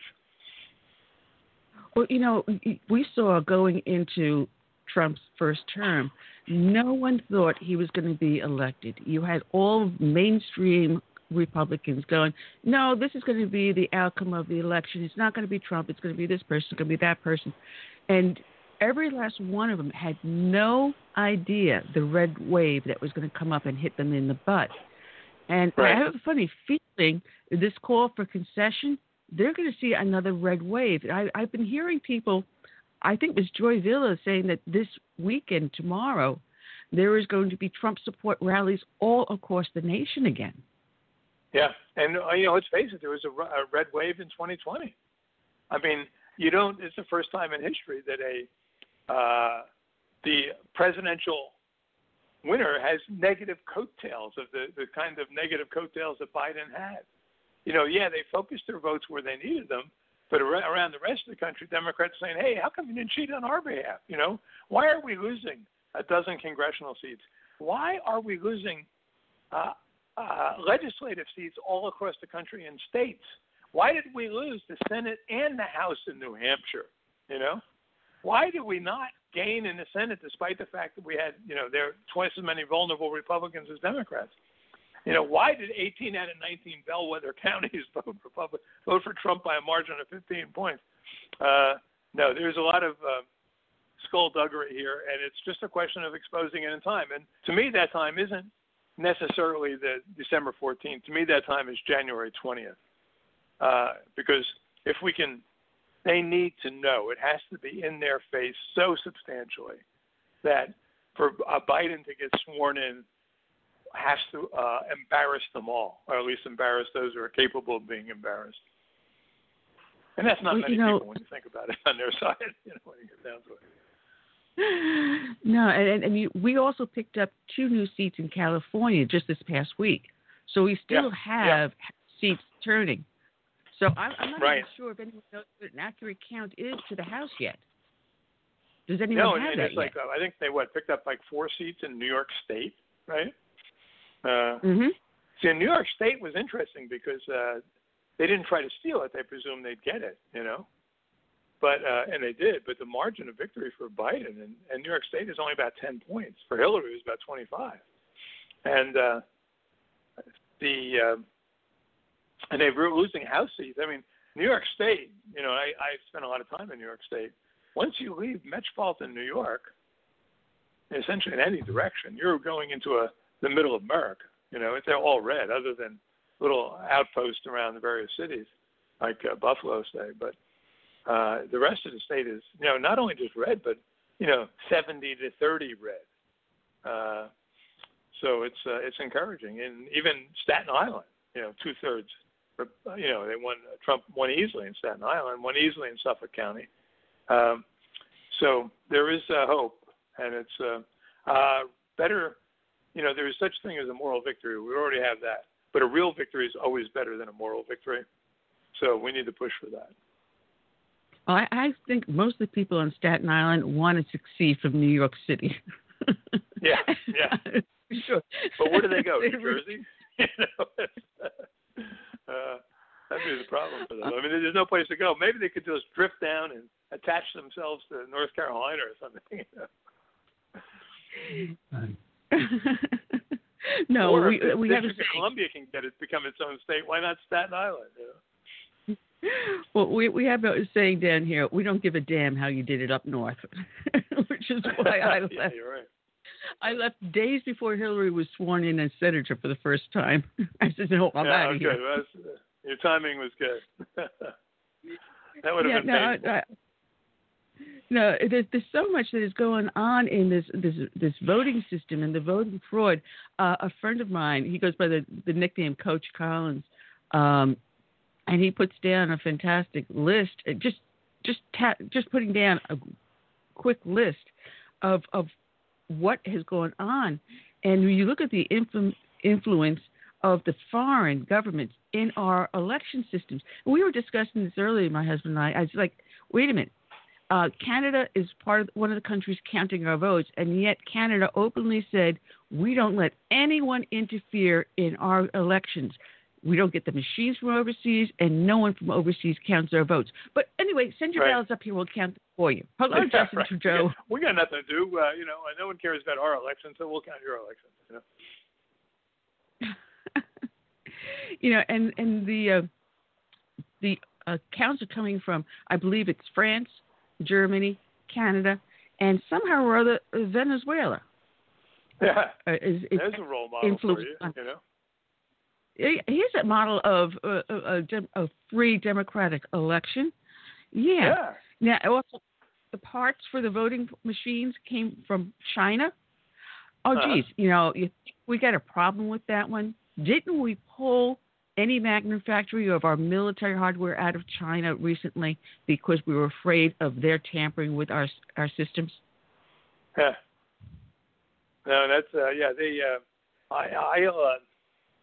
it'd be nice to see someone put together the whole summary of this in some sort of video form where even the people who don't want to know will be forced to know what happened. And how long will that stay up on YouTube? 15 minutes? I'm arguing for the people to keep their DVD players because, in many ways the revolution, information revolution began not with the internet, but with the VHS player. Because for the first time, think about this, and this is the early 1980s, that individuals could see video images in their homes that were not controlled by 3 networks out of New York. So, and that makes a huge difference because as powerful as print is, video can be much more compelling. And that is when I think people began to coalesce, develop their own voice and their own. In fact, in Unmasking Obama, I talk about this as what I call the samizdat, which is the Russian word for the underground press. These are the heroes of my book. The people who did the real reporting. And during the Obama years, those people were almost all either bloggers or independent journalists or talk radio people, or, they were not part of the major media establishment. In fact, the major media broke not a single story about Obama that was worth talking about. There was the word scandal that was not breathed for 8 years. It allowed, when Obama left, Biden was talking about it. The New York Times was talking about it. Whatever. How remarkable. 8 scandal-free years. This is incredible. But they were allowed to think that way because they only looked at their own media. They didn't look at the information that was coming from outside them, which meant left them with gaping holes in their knowledge base. I mean, I suspect there's people at the New York Times who don't even know yet that the Mueller investigation came to naught. They probably think it's still ongoing. They are that clueless. Sometimes you think that they possibly be, but then you see the kind of questions they raise, like at press conferences, and you say, yes, they can be. They can be that ignorant. I mean, it's the first time in probably recorded history that the average guy in the street knows more, literally, than do the people who are controlling our information flow. And that's the problem. The information flow is now going to social networks where they are controlling it. And that's right, even but they can't scarier. fully control it. No, right. We know that. And yet their efforts to control it are exposing them for who they are. And they can't control it. It's beyond their power to control. They can censor. They can shut down. They give people a hard time. I know, like my friends at the Conservative Treehouse, for instance, have just been booted off WordPress after 10 years. I mean, you don't expect people like WordPress to be in on it, but they kind of all are. I'm on WordPress. I hope they don't boot me, but there's other places to go. That's why Parler has become so popular so quickly, because it promises to be unlike the others. And so in a relatively free marketplace, we'll always have other ways to get around them. We just have to work harder at it, that's all, I mean, as Jack Dorsey said in 2016, he said if I had known that Twitter would get Donald Trump elected president, I never would have invented it. Well, he did. It's too late now, Jack. So there you go. I know you won the Rasputin look-alike contest this Halloween, but it's not going to get you that much further. It's not going to buy you happiness. No, it's not. But then again, with the new social networks popping up, it's more like trying to whack-a-mole by trying to control our voice. That's the perfect metaphor for it, whack-a-mole. And the moles always win. Well, I when Parler first opened up, I did sign up, but for some reason I can't get back into the account. So one of these days I'm going to have to sit down and figure out why. Because I do have an account up there. It's one of the original ones, but I just can't access it. So you I've guys had at Parler, with it too. And it's an imperfect system right now. For instance, I can't download it onto my desktop Mac. I got it on my cell phone, but it's hard to put any information using your cell phone. I'd much rather use, my Mac to do as I do on Twitter and Facebook. And I would not encourage people to leave Twitter and Facebook. I'd say stay there and just irritate people, Well, that's what I do. My favorite saying is, I made a New Year's resolution about 5 years ago to piss off one liberal a day, and I seem to succeed. Well, that's not hard to do because they're easily pissed off. I'll tell you that. But whenever I give talks, and especially when I'm talking about what the Samis, that is our underground media, people say, "What can I do?" I said, "Well, every time you retweet something, you're a producer. You're a distributor of information. You're part of it. You're making a difference." And and a lot of people can be I know people who can, especially locally, you can be very effective just by using your social media, Facebook or whatever, even your neighborhood stuff. Even though you're gonna irritate your friends in the interim, but it's worth doing. Yeah, now, you said you love visiting New York, and historically, I could not I haven't been believe. there in a year. Yeah. Well, in all the years I was a cop on the street, I never ran across a New York City sheriff. I didn't even know they existed. Yeah. No. But this one sheriff said he was going to put on the entrances to New York City testing areas, and if you've got an out-of-state plate, you have to prove you've been tested and proved negative 3 days prior, and then test again once you come in, so you have to be quarantined for another 3 days. Right. Have you ever heard of anything so insane? No, that's totally insane. It's also killing the tourist industry in New York. I had to face this issue about 3 weeks ago. I was upstate New York, and I flew out of Buffalo to Florida to visit my grandchildren. And I'm coming back into Buffalo, and I had heard that they had even made the rules even crazier. Before, you could just ignore them. You fill out. They make you fill out a form saying, you're going to quarantine for 2 weeks. No, no one quarantines for 2 weeks. No one enforces it. It's pathetic. It's ridiculous. If you fill out the form online, they'll call you or text you every day to check on you, But this time, when I get off the plane and there's no one meeting at the plane, I didn't fill anything out, and I wasn't intending to. But as I'm exiting the airport, where all the people funnel through a chute next to security, there were at least a half a dozen National Guardsmen stopping people, right? And making them fill out forms.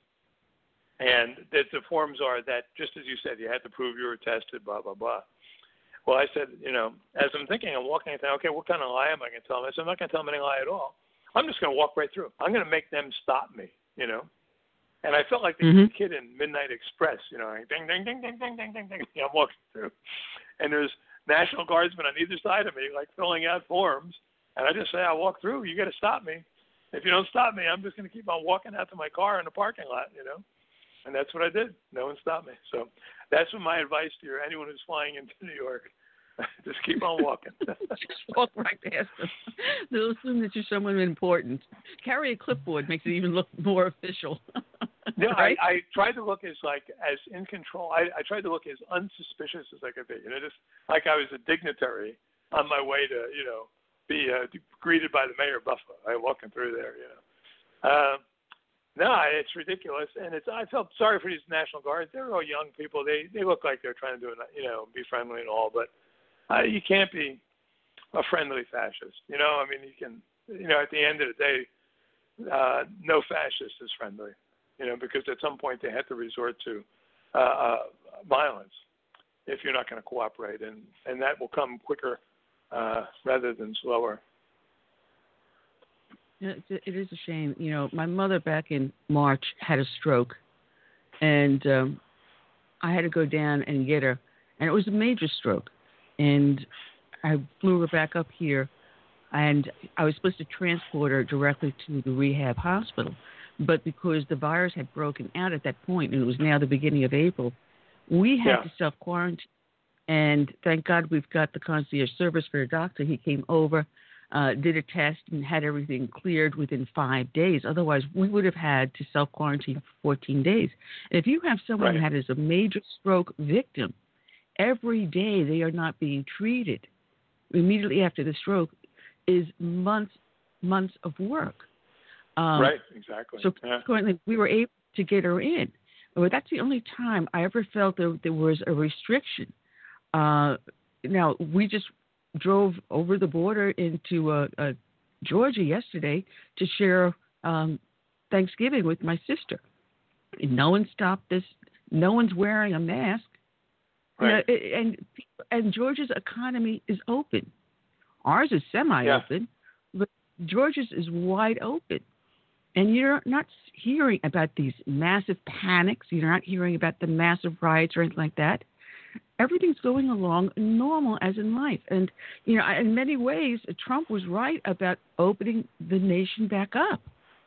Sure. Oh, absolutely right. In fact, I've been driving a couple times this summer, 2 or 3 times. I drove across the country from Kansas City, where I lived, to New York State. And it's so refreshing to get out of the cities. First of all you see along the highways are Trump signs, which is nice, and then you'll stop in towns like the one town I stopped in 3 times this summer was Hannibal, Missouri. Right? They might as well put a sign up in Hannibal that says Hannibal, a town that doesn't believe in wearing masks. You go into restaurants, people know even the help aren't wearing masks. It feels like you're in America again. And then, yet, when I come back to Kansas City, my office is in what I would call the Westport. It's a part of Kansas City called Westport. It's like the Capitol Hill part of Seattle. So when Capitol Hill was calling itself Chaz, I was calling where my office is WAZ, for Westport Autonomous Zone. But then when they changed it to Capitol Hill Occupied Protest, or CHOP, I couldn't go to WAP. I thought that I'd probably lose my job if I said I live in WAP. No, so I still live in WAZ. Our office in WAZ. 90% of the kids, the young people, I say, first of all, they're all but virtually immune. You know that. I mean, the survival rate among people under 20 is close to 100%. Walking around outside with masks on. I saw a guy on a motorcycle once with a mask and no helmet. I'm trying to make sense out of these people. So. In fact, I stopped this guy the other day. I said, "Why are you wearing a mask?" Just curious, Well, I was responsible, just in case my elderly great grandmother. Stop it. I don't. So. No, that's interesting because my husband and I were driving around and we see a single individual in their car with the windows rolled up, wearing a mask. We hysterical. We absolutely go hysterical. I find myself. I hate this is too strong an emotion, but it's the way I feel sometimes. I just feel disgusted when I see that, I feel disgusted because they are creeping out society as a whole. And what's odd is that they're killing their own institutions. They're killing their own cities. I mean, most conservatives live in the suburbs or the exurbs or the countryside, small towns, where people are living their lives pretty much as they always have. Lake of the Ozarks this summer, for instance, I don't know if you recall, there was a photo of a big pool party in May that shocked the, left half of America. But it was like an advertisement. Lake of the Ozarks this summer had twice the business they normally do, because people wanted to go someplace where they could act like human beings. And the people in New York City, which is just the exact opposite, it's like they're doing everything they can to kill that city, which is why they needed Biden to get elected to bail them out. But there's no money. We got to make up. We got to just print that money. It's going to be a mess. The next couple of years are going to be a mess, regardless. And I'm just going to try to do my best to keep a good attitude and keep on fighting. No, that's the whole thing. We got to know that sooner or later we're going to come out of this on the other end, and when we do, I think there's going to be a public backlash, because if there's ever another claimed pandemic, people are definitely not going to listen. They're going to turn around. No. Fool me once, shame on me. Fool me twice, shame. Fool me once, shame on you. Fool me twice, shame on me. And people are going to go, no. As we approach the end of the season, end of the year, and we're seeing that the deaths this year are higher than normal. People are beginning to think. More and more people are beginning to think. I was happy to see Eric Clapton and Van Morrison doing a series of records, anti-lockdown records. Which is encouraging, because the celebrities to this point have been ridiculous as always, and very few of them have stood up, and in an odd way, they're the ones who suffered the most in terms of where they started and what they had to give up. I mean, I've lived my life 99% as happily as I have in the past. The things I do, I haven't had to give up much. I mean, I don't have a private plane. I don't fly off to Barbados or wherever. Actually, if you're flying commercial, if you've done it, it's a lot easier now, because there's only half as many people there as usual. If you're flying Southwest, you don't even have to get your early birds anymore, because there's not going to be enough people on the plane to fight you for the good seats. So, we all have friends. Yeah. Well, that's only if they throw you off a Trump mask. Yeah. Yeah, but like I said, they'll let you fly as long as you're not wearing a Trump mask. Well, I have a Trump mask. In fact, that's the one I usually carry with me. I only wear it on the Trump side periodically when I'm in a place where I need to offend people. But on an airplane, here's what you could do, by the way. I usually buy a bottle of water before I get on, and then whenever the flight attendant comes by, I'm sipping it. So they only come by every 15 minutes. So I'm at the last hour of the flight. I have an empty bottle in my hand. I keep putting it up to my mouth, but it's anyhow. It's live your life is my advice. Go out and buy Unmasking Obama for all your friends for Christmas, and live your life like a human being, like an American citizen. Well, absolutely, and we all need to take our lives back from the government and say enough is enough. This is not what the Constitution is for, and they're violating it. In essence, as a matter of fact, our local county council was trying to extend, quote, the emergency mask ordinance, and making this emergency ordinance a permanent one. And when we caught wind of this, it goes, no. First off, what you're doing is against the law. Secondly, you need to convert this and no longer use the word emergency. We went after them so hard that it expired this past month. And I've been able to go into my local hardware store without anything, and no one questions me. All the way into the back of the hardware store, I have a key and no one, they look at me, and I'll just keep the safe distance, no problem. I'll step aside so you can pass me, no big deal. I'm not going to breathe on you, I promise. But never once. I've done this 3 times.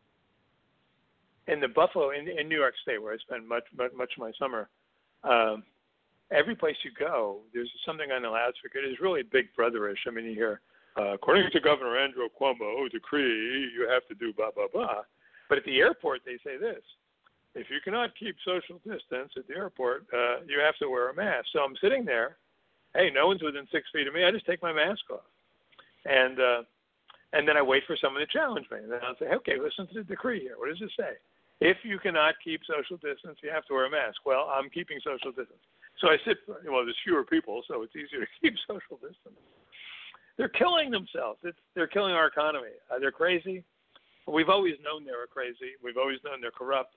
And in the last year, we've gotten to see just how corrupt and crazy they really are. I hate to speak ill of half of America's citizens. No, it's not half. It's 1/4 who are ill. I mean, half are evil. Half of the half are evil. Half the other half are just ignorant. But they're hurting themselves more than they're hurting us. Absolutely, absolutely. And not only that, they're hurting the people around them, because if people are losing jobs, people can't and access. their grandmothers who go unvisited, the grandchildren who go unseen, it's really sad. And I know we all know people like this who won't even leave their house. I'm related to people like this. And so, I have to admit, I do a lot of more home deliveries and pickups than I used to. I try to avoid going into the store unless I have to. Because, number one, before the mask mandate went into place, I would do the hand washing, social distancing, but sooner or later, someone wearing a mask or a whole entire family wearing a mask will bump their shopping cart into your tail end. It's like, wait a minute. I thought we were social distancing here. The assumption that you're wearing the mask, you're safe, has actually proven to be untrue. People not wearing the mask have less chance of getting the virus than someone wearing the mask. Yeah. And this is the whole thing was brought in. I don't like to go in a store just because before the mask mandates, I'd get Karen'd often, because I wasn't wearing a mask. What do you think, you are immortal? That kind of stuff. And then once I had to start wearing a mask, I just didn't want to go any place where I had to wear a mask. I have a friend who is so anti-mask that he sends his wife to the store for everything. Because she'll wear one. He says he refused to put one on and go anywhere. So I admire that. I actually did that to my husband the other day, because I was taking him home from a doctor visit, and he had a hip replacement, so he's on a cane. So what I did was mean, but he was insisting on his cigarettes. And in order to go into the little stop and shop to get the cigarettes, they won't let you in unless you wear a mask. And I normally have a face shield. And I'm not putting the damn thing on for your cigarettes. You're going in. And see them get out of the car. By the way, do they have they made masks yet with little holes where you can smoke through? He's thinking, not a bad idea. I'm going to get right. right I mean, it seemed like it'd be a little counterproductive, but you want to keep some of your freedoms. In fact, when they were imposing, I've never smoked. When Kansas City imposed a ban on smoking in restaurants and bars, I ended up as the leader of the anti-smoking movement. And I was very effective because I was a non-smoker, and never smoker. So I started a chapter called Non-Smokers Against Anti-Smoking. So I argued that if people were bothered by restaurants in which there was smoking, they should go to restaurants in which there was no smoking. And I, acknowledged that people had the right to start restaurants in which smoking was banned. That's fine. That's their right. But don't have us ban everything because you want it banned. It's just one of those civil liberties that they take a little one, they'll take a big one. They'll take bigger and bigger chunks. And by the way, kudos to our girl Amy Coney Barrett for siding with the side of justice in the most recent Supreme Court decision. Yeah. I missed that one. Yes, the Supreme Court voted 5-4 to overturn New York's ban on church services. Excellent. And Excellent. Amy Coney Barrett was among the 5. Roberts was among the 4. But he's lost his leverage now. He's no longer the pivotal vote. So, there's something providential about Ruth Bader Ginsburg exiting the scene just in time to get another Supreme Court judge in. Absolutely. I got to tell you one true story. I had owned a travel agency, and I had gone out to Kansas City. Now, are you on the dry side or the wet side? I'm on the Missouri side. Okay. Well, the TW. Go ahead. Neither side is dry. I mean, Kansas used to be, but it's not. It hasn't been for quite a while. Oh, okay. So it's been a while. Because I know the TW Academy was on the dry side, and the hotel they had us in, because it was less expensive, is on the dry side. So we would go over to the wet side all the time.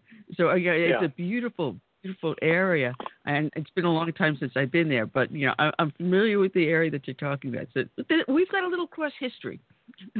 Yeah, did you work about at last TWA? time you were on the show? Oh, did you work at TWA?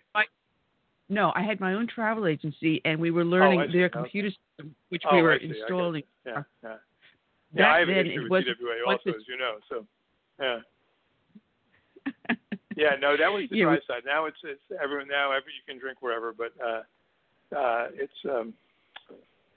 but both all the local areas are controlled by Democrats. I mean, in the middle of the city, on both sides actually. So they make it very difficult to live like human beings. So we shall see. Hey, I appreciate you having me on, though, Annie, and I would just remind your people that Unmasking Obama is available wherever they buy books, and it would make a great Christmas present, for whomever. And they can go to your website, which is your last name, Cashill.com. That's right, CASHILL.com. You are correct. Well, Jack, have a very happy and blessed weekend, and thank you. And again, happy Thanksgiving. And you too, Annie. Keep up the good work, okay? All right. Thank you very much, Jack.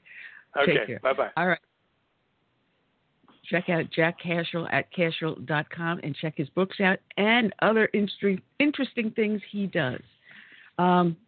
We have not much left here to talk about because we've got the interview with Peter W. Wood. Right now, we don't have anything lined up for this coming Friday, but I will, as soon as I get stuff together, put that down. Just to give people a little bit of a buoy up, there's several articles out here that I did want to get to, and I just forgot. I left them on the bottom of the pile. This is interesting.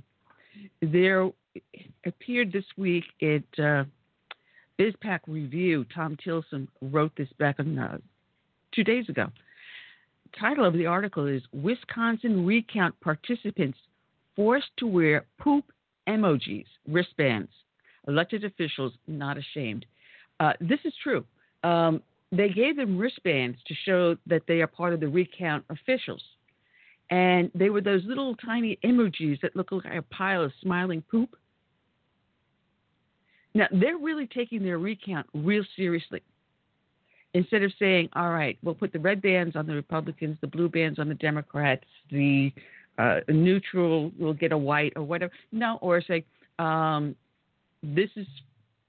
these are paid participants, these are observers, do a little color separation.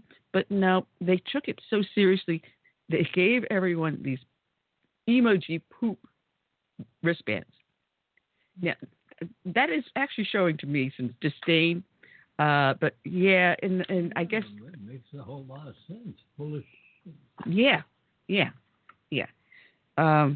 Shaving cream.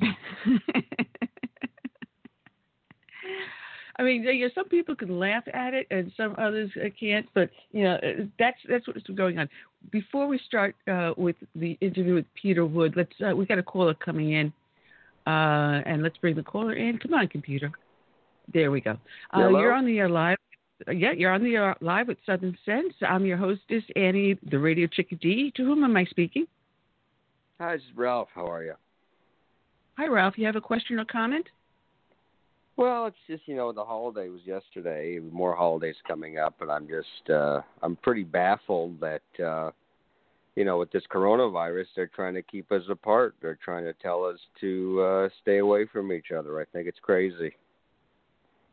Well, depending upon what state you live in, and like in California, you can't have 10 people there. People that come to your house have to wear a mask. You have to social distance within your own home. They're telling you what to do in your home now. You get that in New York. What about our constitutional rights? Gee, do we still have them? Do they still exist? Have we allowed them to continue? But that's what this last election is about, and this is what this election recount and challenge is about, to reclaim the Constitution. And it's about time we turn around and say, you see that this war on Christmas is really coming full circle now, because now they don't even want us getting together for it. No, heaven forbid. You're going to have to sanitize that Christmas present before you pass it over. And by the way, there's going to have to be a table between you, and you both have to be 3 feet on either side before you can pass the gift over. Right. Now, I mean, it's Jesus' birthday, for God's sakes. I mean, you're going to see next going to be no Easter. Yeah, and matter of fact, they were telling us for Thanksgiving, if you do gather together, no singing. And that is how crazy it is. Oh, wait a minute. Let's not forget that New Jersey, no alcohol sales in bars and restaurants. You notice, too, you never hear anything about avoiding Hanukkah. I find that very funny.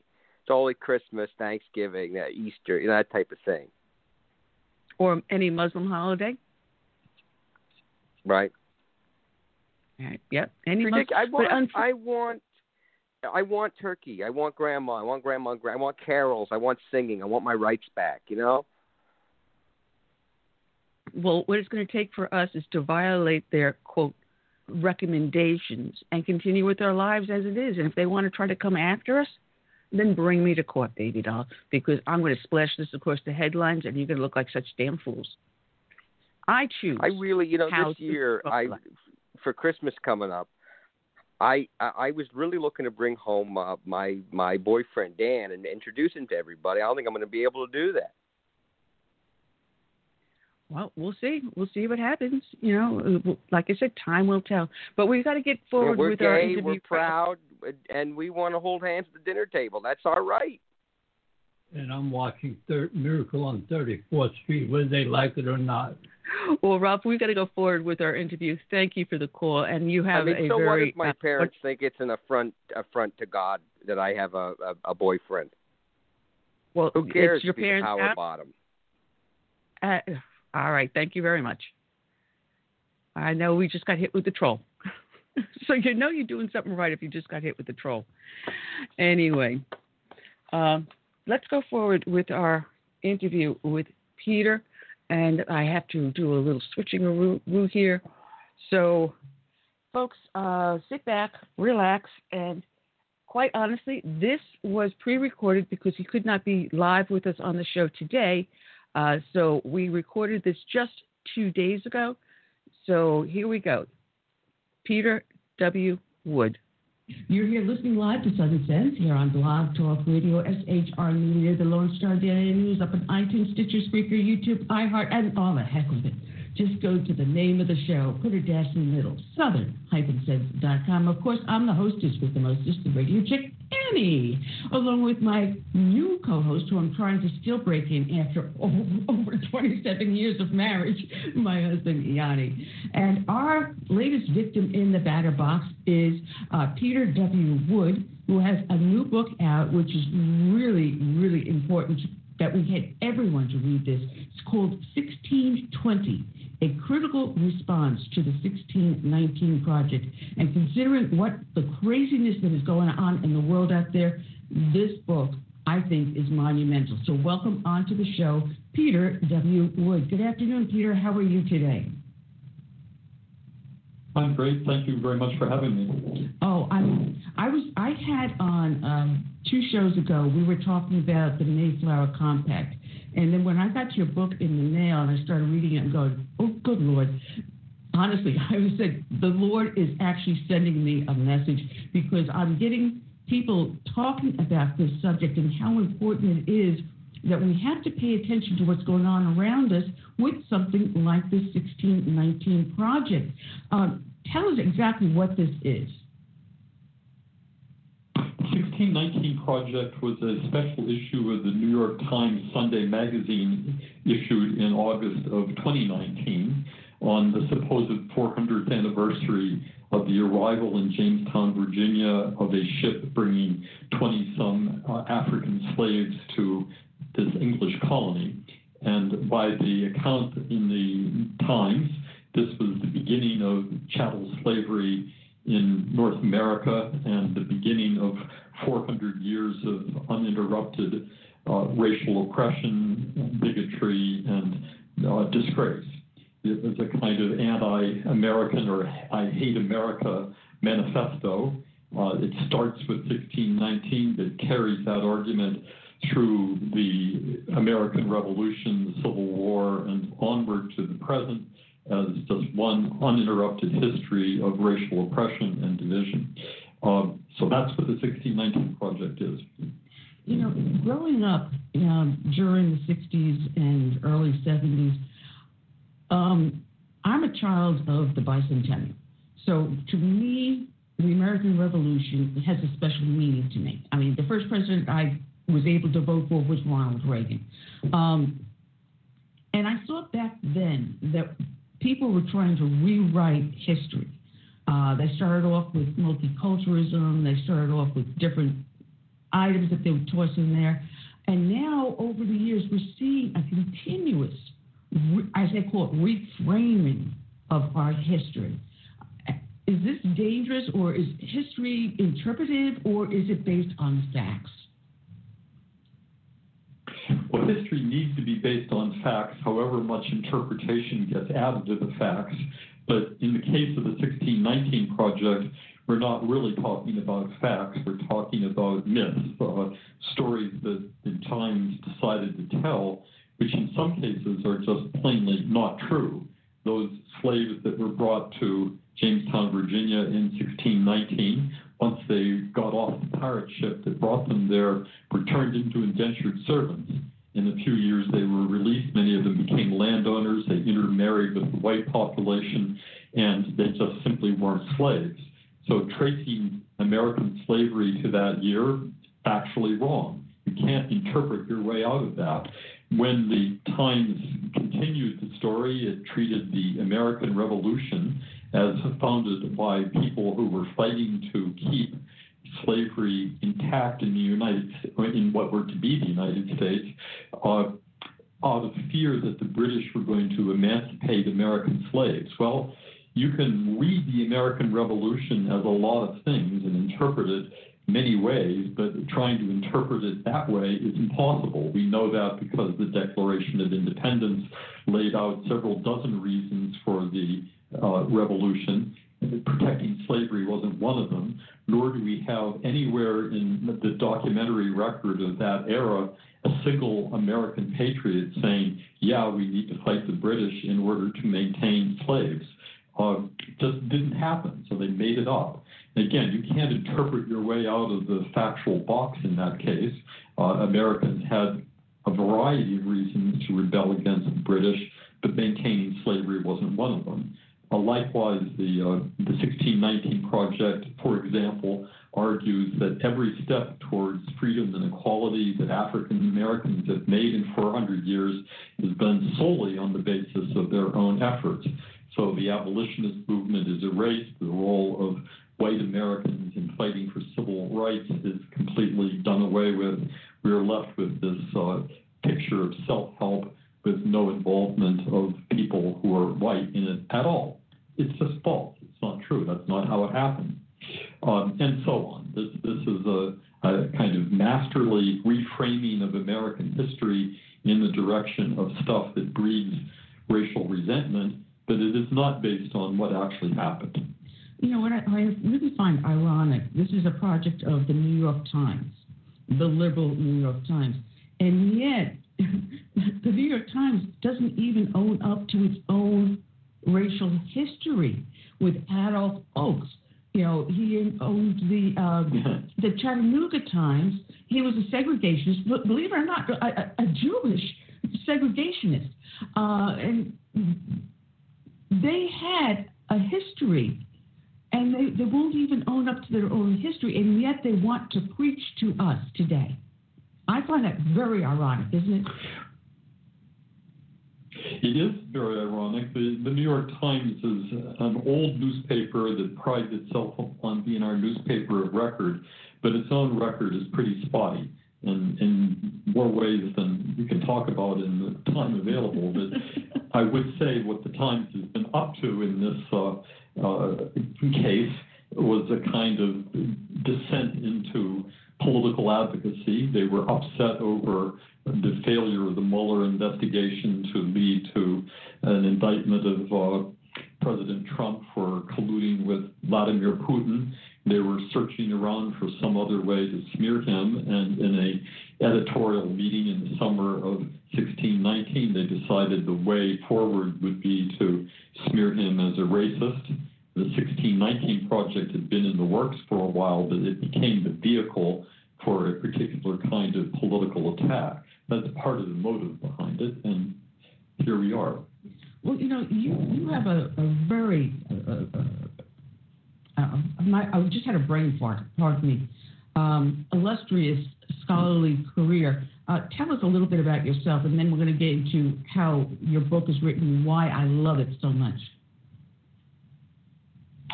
Well, I'm an anthropologist by training, and I spent much of my career as a professor of anthropology and then an academic administrator at Boston University, later on a provost of a small Christian college in New York City called the King's College. And for the last 13 years, I've been head of this organization called the National Association of Scholars. We are kind of the conservative opposition in the professoriate in this country. A sometimes lonely position, but a role to which I think I am well suited. Well, I have a friend of mine. He's a teacher upstate New York. One of the ones that exposed what was going on with the history book they have in high school called The World. And he was one of the ones that exposed a lot of that. Maybe I might put him in touch with you, because he also has his own show too. But you start off the book by basically explaining what the project is, but then you also list all the contributors. And the main architect of this is Nicole Hannah Jones. Oh, who is she? Well, she is a black journalist who several years ago won one of the MacArthur Genius Awards. This year she won the Pulitzer Prize for opinion journalism.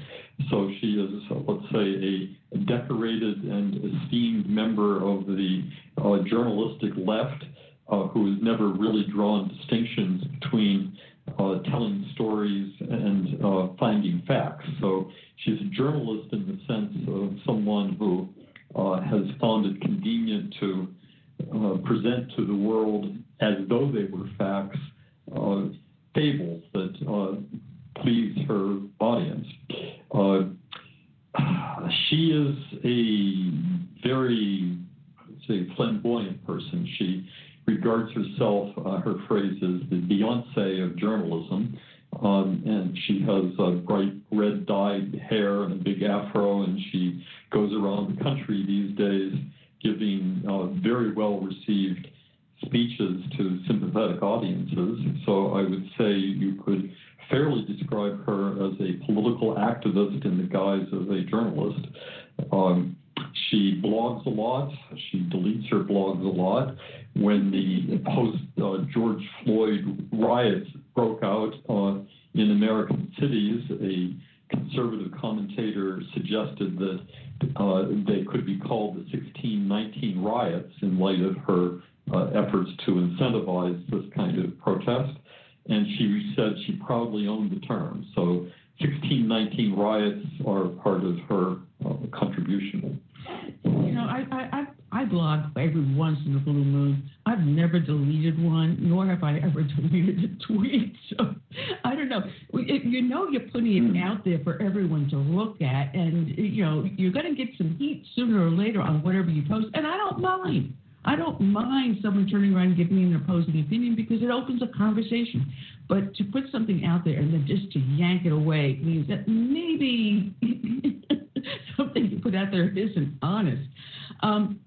One of the things I love talking about, like I said, I'm a student of history, but one of the things I'd like to talk about is how we got to the point of the Mayflower Compact and the Declaration of Independence, because you have to go back to the Book of English Common Law that was codified by King Harold. You have to go to the Magna Carta, which recognized man's freedom and the right of property, the right of self-defense, the right of equality, and these are things the Pilgrims brought over. So you're saying that actually the true start of the American ideal started with the Mayflower Compact. Am I reading that right or wrong? You're reading it exactly right.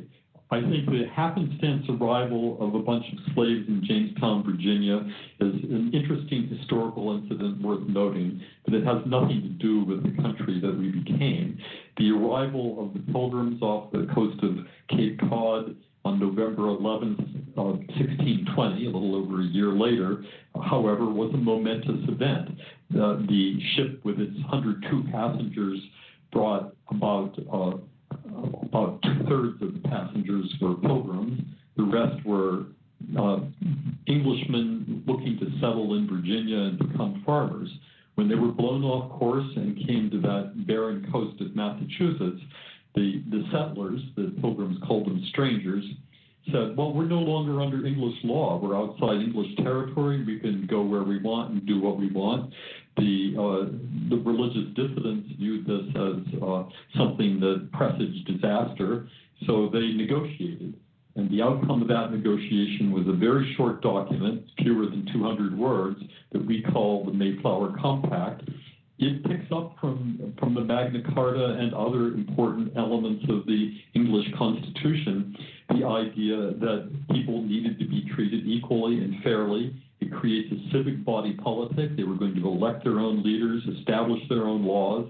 They realized that the English crown wasn't going to be governing them in any meaningful way, so they had to decide the rules of the road.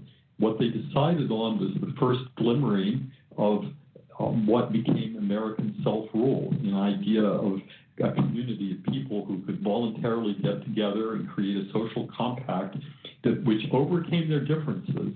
They treated everybody equally. The masters and servants were both signers of this document, and the strangers and the Pilgrims both agreed to abide by it. And lo and behold, they did. For some 50 years, that was the governing document of the community they created. That event, that signing of the Mayflower Compact, is not of equal importance with the Declaration of Independence 156 years later, but it was an interesting and a very important precursor of it. It was that first whispering of the idea of American self-government and recognition of the due rights and responsibilities of being part of a community that governs itself by rule of law. You know, I find it ironic because you said, even though I haven't seen it in writing, but you just said that the 1619 ship, the White Line that came over, had indentured servants. And one of those indentured servants that came over of African descent ended up later on changing and anglicizing his name and being a plantation and slave owner himself, who then successfully sued in court to make an individual enslaved for life. And I think that's the very first person that owned a genuine slave. Yet it was a slave freed that owned a slave. Yes, that's I would say, a bitterly ironic story. The man that he did enslave became a precursor of chattel slavery in the U.S., but what did not happen then was the establishment of a broad system of slavery in the U.S. That waited about 50 or 60 years after that event. So slavery was beginning to get into the water, but it hadn't yet been drunk by large numbers of people. I find it very ironic that they're upset about slavery in America when the first true, actual identified slave owner was a black. And that the irony on that, it just I don't even know where to go from that one. But do facts really matter in this? The New York Times and this Nicole Hannah-Jones is putting out this and saying it's fact. They're putting it out into the classroom and teaching it as if it's fact. Is this really dangerous? Oh, of course it's dangerous. History matters to us because we think of ourselves as heirs to the past.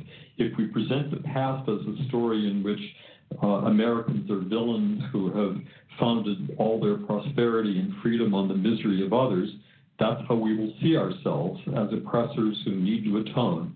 But if we look at the past as what it really is, a mixture of good and bad, of people who set high ideals and oftentimes fail to live up to them, we can see ourselves as part of a long chain of history that they're striving to make our lives better and the lives of the people around us better.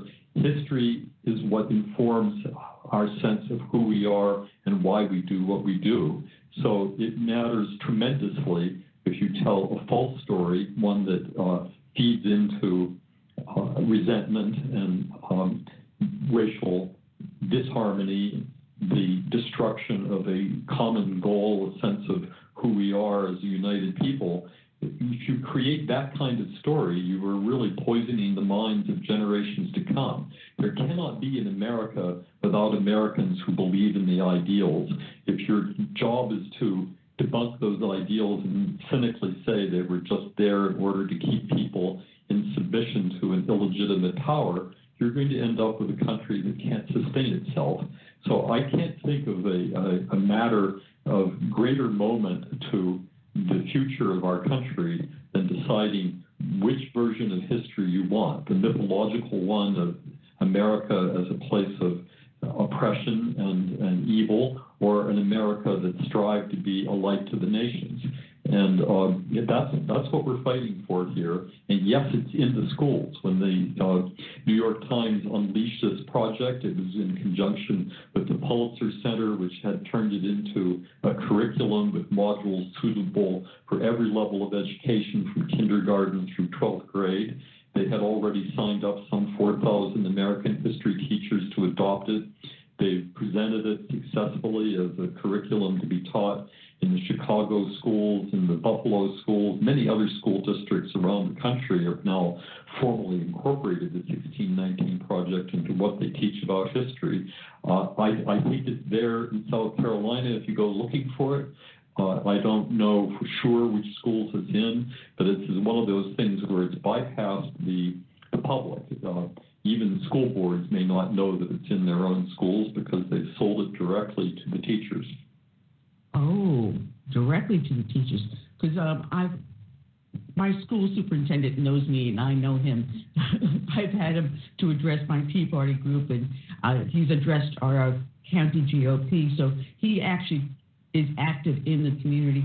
We've had school superintendents in the past that were completely hands-off. You can't call them, you can't talk to them, you can't reach out to them. This guy is very good and very interactive. So I'm going to check with him. I definitely will check with him on that one. What you write in your book, which I found rather startling, because, you know, I make sure I know what I'm talking about before I open my big mouth. And being Italian, I got a really big mouth.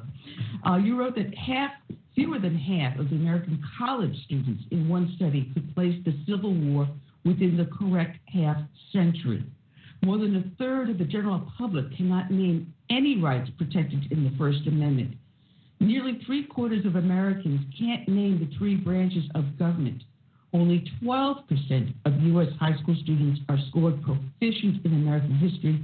Many elite colleges and universities fail not only to require their undergraduates to take a course in American history, but to require history majors to take one course in American history. And I'll add on to that one, fewer law colleges even teach the Constitution. This is a very frightening thing in the trend that we see in our schools. It's appalling. I think we have forfeited a lot of the nation's birthright by simply erasing it from the minds of people who are in school to learn something. So these days we value critical thinking and we value stories about the bad ways minorities have been treated over the centuries, but we don't value telling the basic story of why America ever came into existence in the first place. You know, I have a great love for this country, as you obviously understand, and when I see people trying to tear it apart, I just shake my head and like, have you ever traveled outside of the United States? Have you ever seen what is outside of the borders? I mean, I used to own a travel agency at one point in my past history. And yes, I've traveled throughout other countries. And yes, I've had a machine gun in my face when I was just a tourist. The freedoms we have here are so precious, and yet they're so fragile, and I've never seen them any more fragile than I see them today. So when you address a crowd or a group, how do you stir them a love for the country to try to help us protect these freedoms that this very project is going to rip apart? Well, I think most Americans, even if they don't know our history, value their own sense of freedom, and they kind of take it for granted. So one thing that's oftentimes important to do is to find the people in the audience who are immigrants, because immigrants almost reliably understand that America is a special place and they find something here that they didn't have at home. That's why they came here. And their testimony can be much more powerful than my own. But it's important to get people to talk about the freedoms that they do value. And that's the ledge on which this conversation begins. If they understand and value particular freedoms, then you can talk to them about where those came from and the understanding that they don't exist everywhere and they didn't exist here at all times. This is something that was achieved, and it is something that could be taken away if we don't protect that achievement. So that really is the conversation that we need to have. People will pay attention to history if you give them a reason to pay attention to it. And that I take to be the primary role that I'm playing in this book and other things that I do. Well, there's nothing. They want to use the race card to divide us and also to shut us up. But I don't know if you've got the same feeling, but people are now pushing back on the 1619 project. President Trump had announced the 1776, I forgot what he called it, but there's several other groups out there also pushing 1776 to say that the racial divide is not as bad as we think.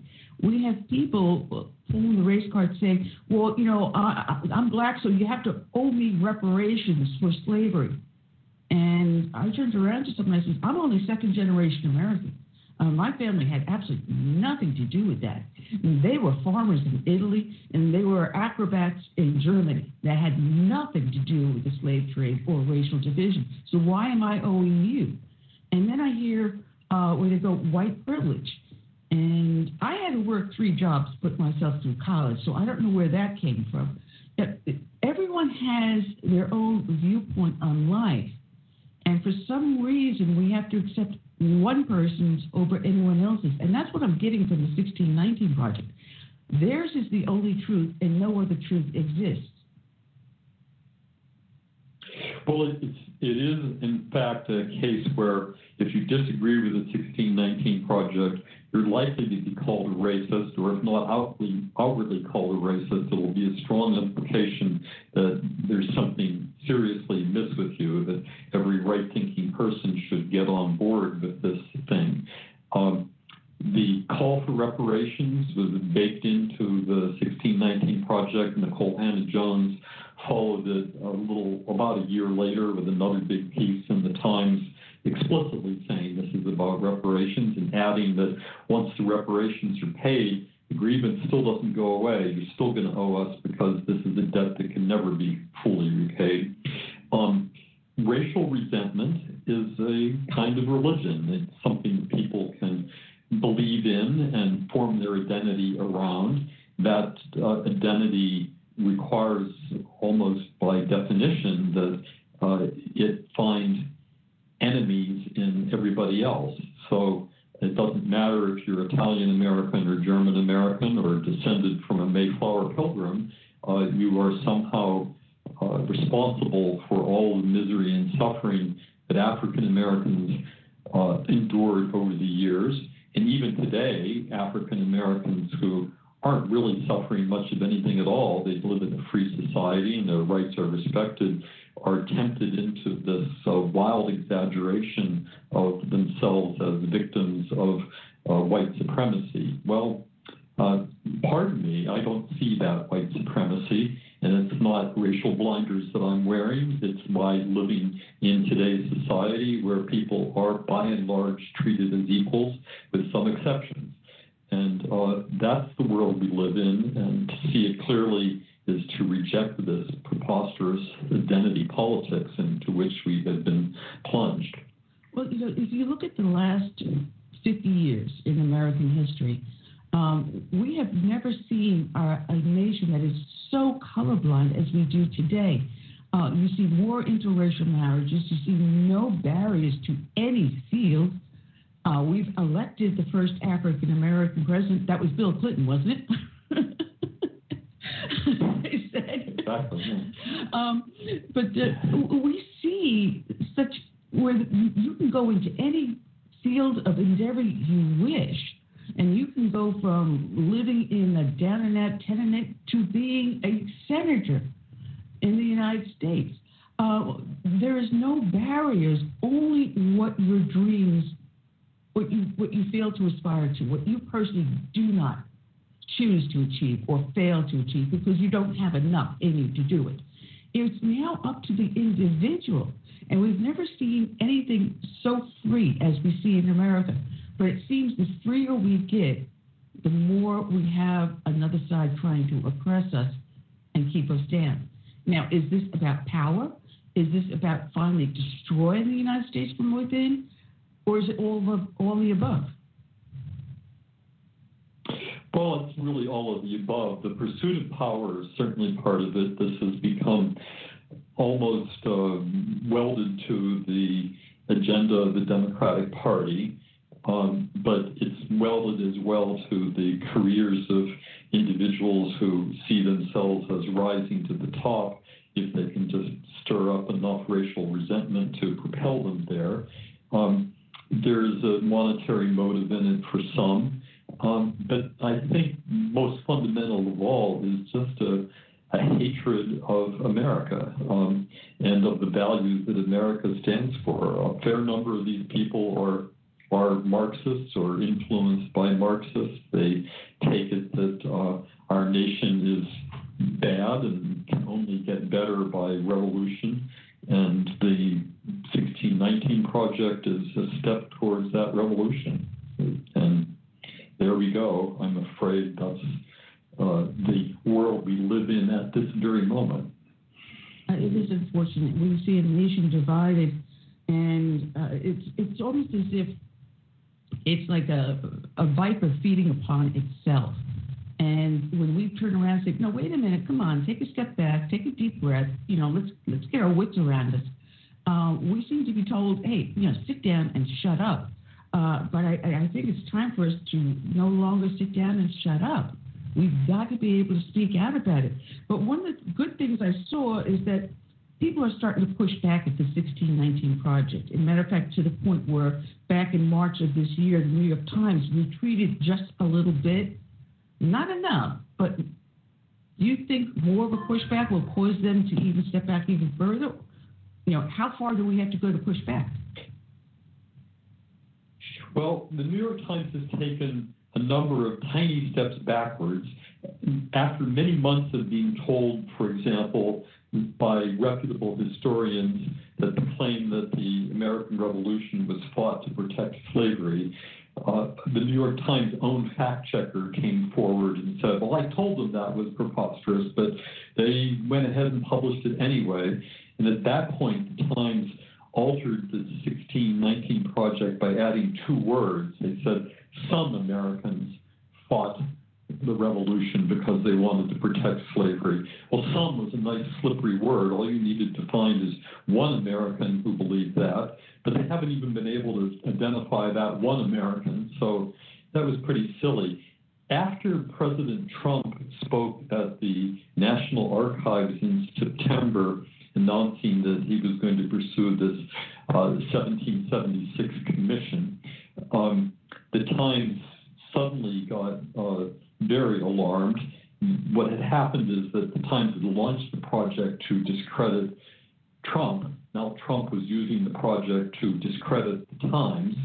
So they went back and altered some of the key sentences in the 1619 Project stealthily. That is, they didn't publish corrections. They just quietly went in and altered words and phrases here and there to make it less outrageous than it was. One of my colleagues, Phil Magnus, caught on to this, pointed it out, and I got together a group of 20-some historians. We published a letter to the Pulitzer Foundation calling on them to rescind Nicole Hannah-Jones's Pulitzer Prize on the basis that this sort of action, stealth editing to deceive the public, is not consistent with what a Pulitzer Prize should be. That letter got, of course, the back of the hand from the Pulitzer people, but it did prompt one of the important writers at the New York Times to break ranks and publish a long essay in which he acknowledged basically every claim that we had made. So a new brouhaha broke out in the Times, some dissension within the ranks. Nicole Hannah-Jones was very upset. So I would say what's happened is that we have succeeded in putting an asterisk beside this report. It's impossible now for anyone of intellectual integrity to take it at face value. The word is out that it is full of, well, I would say they're lies, but we can be polite and call them mistakes, and that the overall project has come to a place where serious people don't need to take it seriously. The problem is that it's still in the schools, and it's probably going to stay in the schools for a long time to come. That's where we really have to engage at this point. Get people on school boards, get school administrators like your friend to involve themselves and find out whether this thing is actually being taught. And if it is, it has to be stopped. Not because we want to censor what teachers teach, but we certainly have to make sure that whatever they're teaching is at least in conformity with known history, not something that just gets made up in order to inflame passions. Well, are you familiar with Sherry Few, who runs the USPIE, the United States Parents Involved in Teaching? No, I am not. Sherry Few, F-E-W. Yeah. She ran for school superintendent statewide here in South Carolina. She's a friend of mine also. I may even hook you up with her, because if anyone can get out nationwide, because she has the nationwide organization for parents involved in education. What I'll do is I'll reach out to her and have the two of you connect. I would love that. That's very gracious of you. Well, one of the fun things I love doing is getting people to, network. I'm sorry, I'm having one of those brain farts. Network. Yeah, get a network together. Yeah, because, getting the word out about this project into the schools, because she was instrumental in pulling Common Core from our schools here in South Carolina. So, it'd be excellent. That was another battle I was involved in, too. Well, there are maybe a dozen organizations that I've been working with in one form or another that are also trying to fight the 1619 Project. I'm far from being alone in this. I just happen to have the book of the moment on it, but the Bob Woodson at the Woodson Center in D.C. has put together a group of black scholars around the country who are pointing out what's at fault in the 1619 Project, the Heritage Foundation, the Texas Public Policy. A great number of allies I've been able to find, and I find this important that conservative and middle-of-the-road groups all over the country are beginning to awaken to the danger this poses for us. Where I have yet to see as much engagement as I would like are all these historical societies around the country that you would think would understand that the history that they promote, whether they're promoting the history of the Mayflower or the American Revolution or what happened in the war between the states, would have some stake in resisting this false history. And so far, I don't think very many of them have woken up to the reality of the moment, which is that a completely different history is finding its way into our schools and therefore into the minds of the next generation. And that's the sad part. And actually, I see it in my nephews, unfortunately. But it's an absolutely excellent book. It's called 1620, A Critical Response to the 1619 Project. And Peter, where can people find you? Well, they can find me at the National Association of Scholars, that's nas.org, and they can find the book at my publishers, encounterbooks.com. And it's also, of course, available on Amazon, and I hope at least soon in bookstores wherever you are. Oh, I hope so too. I have my co-host sitting here very quietly. Did you have any questions for our guest? We did have one, but I just want to know who hooked up with Times. Did she approach them, or they together? Well, the Times went out and found the Pulitzer Center as their main partner in this. I'm a independent critic as far as they're concerned, and the only time I approached them was for permission to use a couple of their photographs in my book, which they promptly refused. So I don't have, go figure, why'd they do that?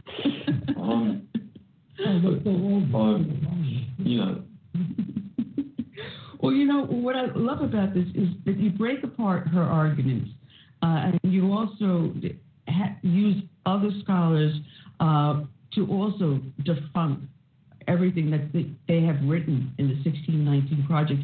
And you do it in a logical and clear-cut manner. And it's easy for people to understand and read, so it's not something that, they start getting into. It's like, oh, this is going to be a scholarly tome. I'm not going to understand a word in it. It's very easy to understand, very easy to see, and you have all your ducks in a row with actually, I'm having a hard time talking today. You know that? I'm just having one of those days. But you footnote everything. You show where your facts come from, who these people are, what they have done, what they have written, and how you're breaking it down. And like I said, it's an easy read. It's not something that's going to make you sit there and your head explode. Yeah, you gave it to me. Well, thank you. I mean, I missed that. Oh, I gave him the book last night to read. Yeah, I just got it 2 days ago. Oh. It's taking me a minute. I just got into it. Yes, it's right, so it is very well written out. I'm enjoying it very much. Well, thank you. I mean, when I write, I understand that my obligation is to keep the reader interested, engaged. I try to be entertaining. So it is a scholarly book in a way, but it's the kind of scholarship that's meant to go down easy and to keep the reader awake through a story that could be tedious, but doesn't need to be. So I'm glad that you're receiving it that way. That's what I intended. I want the book to be fun. It was fun for me to write. I had a story to tell, and I told it. Oh, yeah. Your timing was awesome. Wasn't Mark who started writing that? No, I think, Mark, you had your first draft. Well, right? I was writing this book at a time when I wasn't sure that anyone would be interested. It interested me, but I couldn't tell back in March and April that the 1619 project would still be on the table when the book came out. The publisher wanted to hold it until after the election, thinking that all the drama around the presidential election this year would prevent attention to the book. Well, the election isn't over yet, and the book seems to be getting a nice helping of national attention, for which I'm grateful. But the timing turned out to be great. And here we are with the anniversary of the Pilgrim's arrival just behind us and the election continuing, so to speak. So I'm happy with the results. Well, keep on reminding everyone, Gore held out for 37 days on the challenge, so it was 37 days after the election before it was finally decided, and it's not finally decided until it's certified by the government and the Electoral College has voted in full.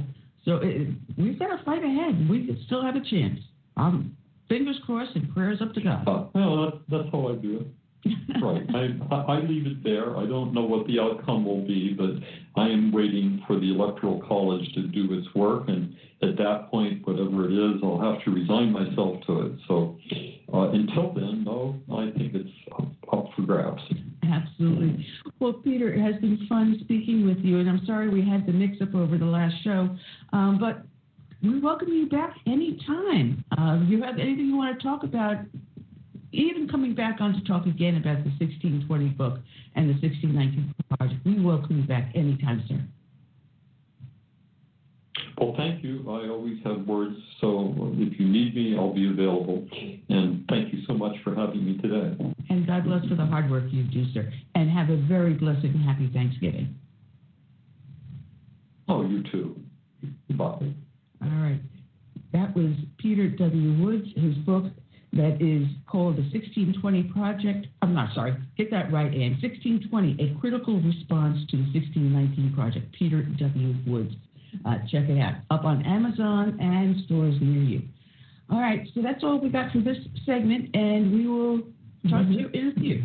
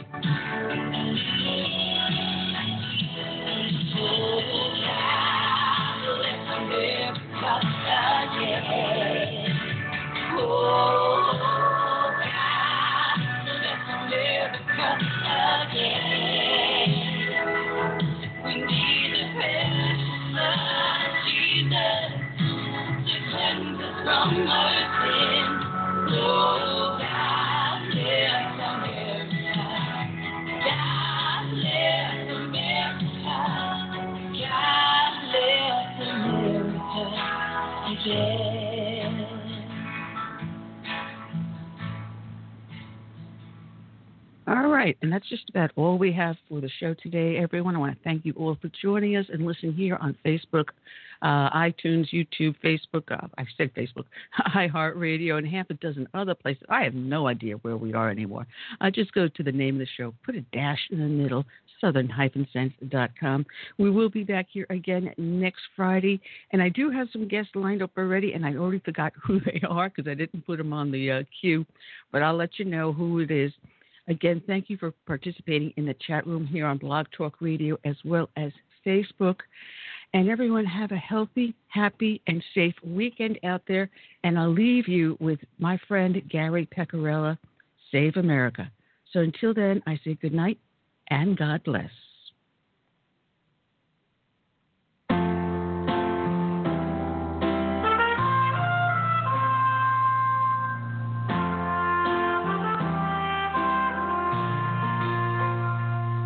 I'm praying for this land I love, America, America, the home of the free.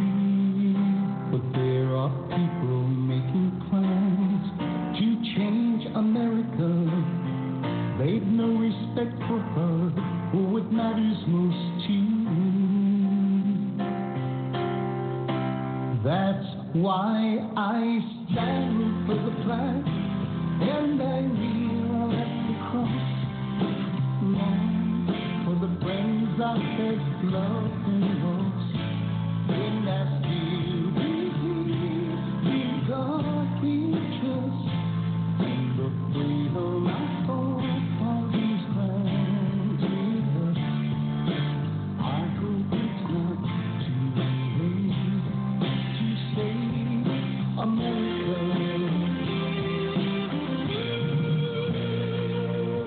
To win out that crime across America, we've got to rescue her. But you know it's up to me and you to see the truth.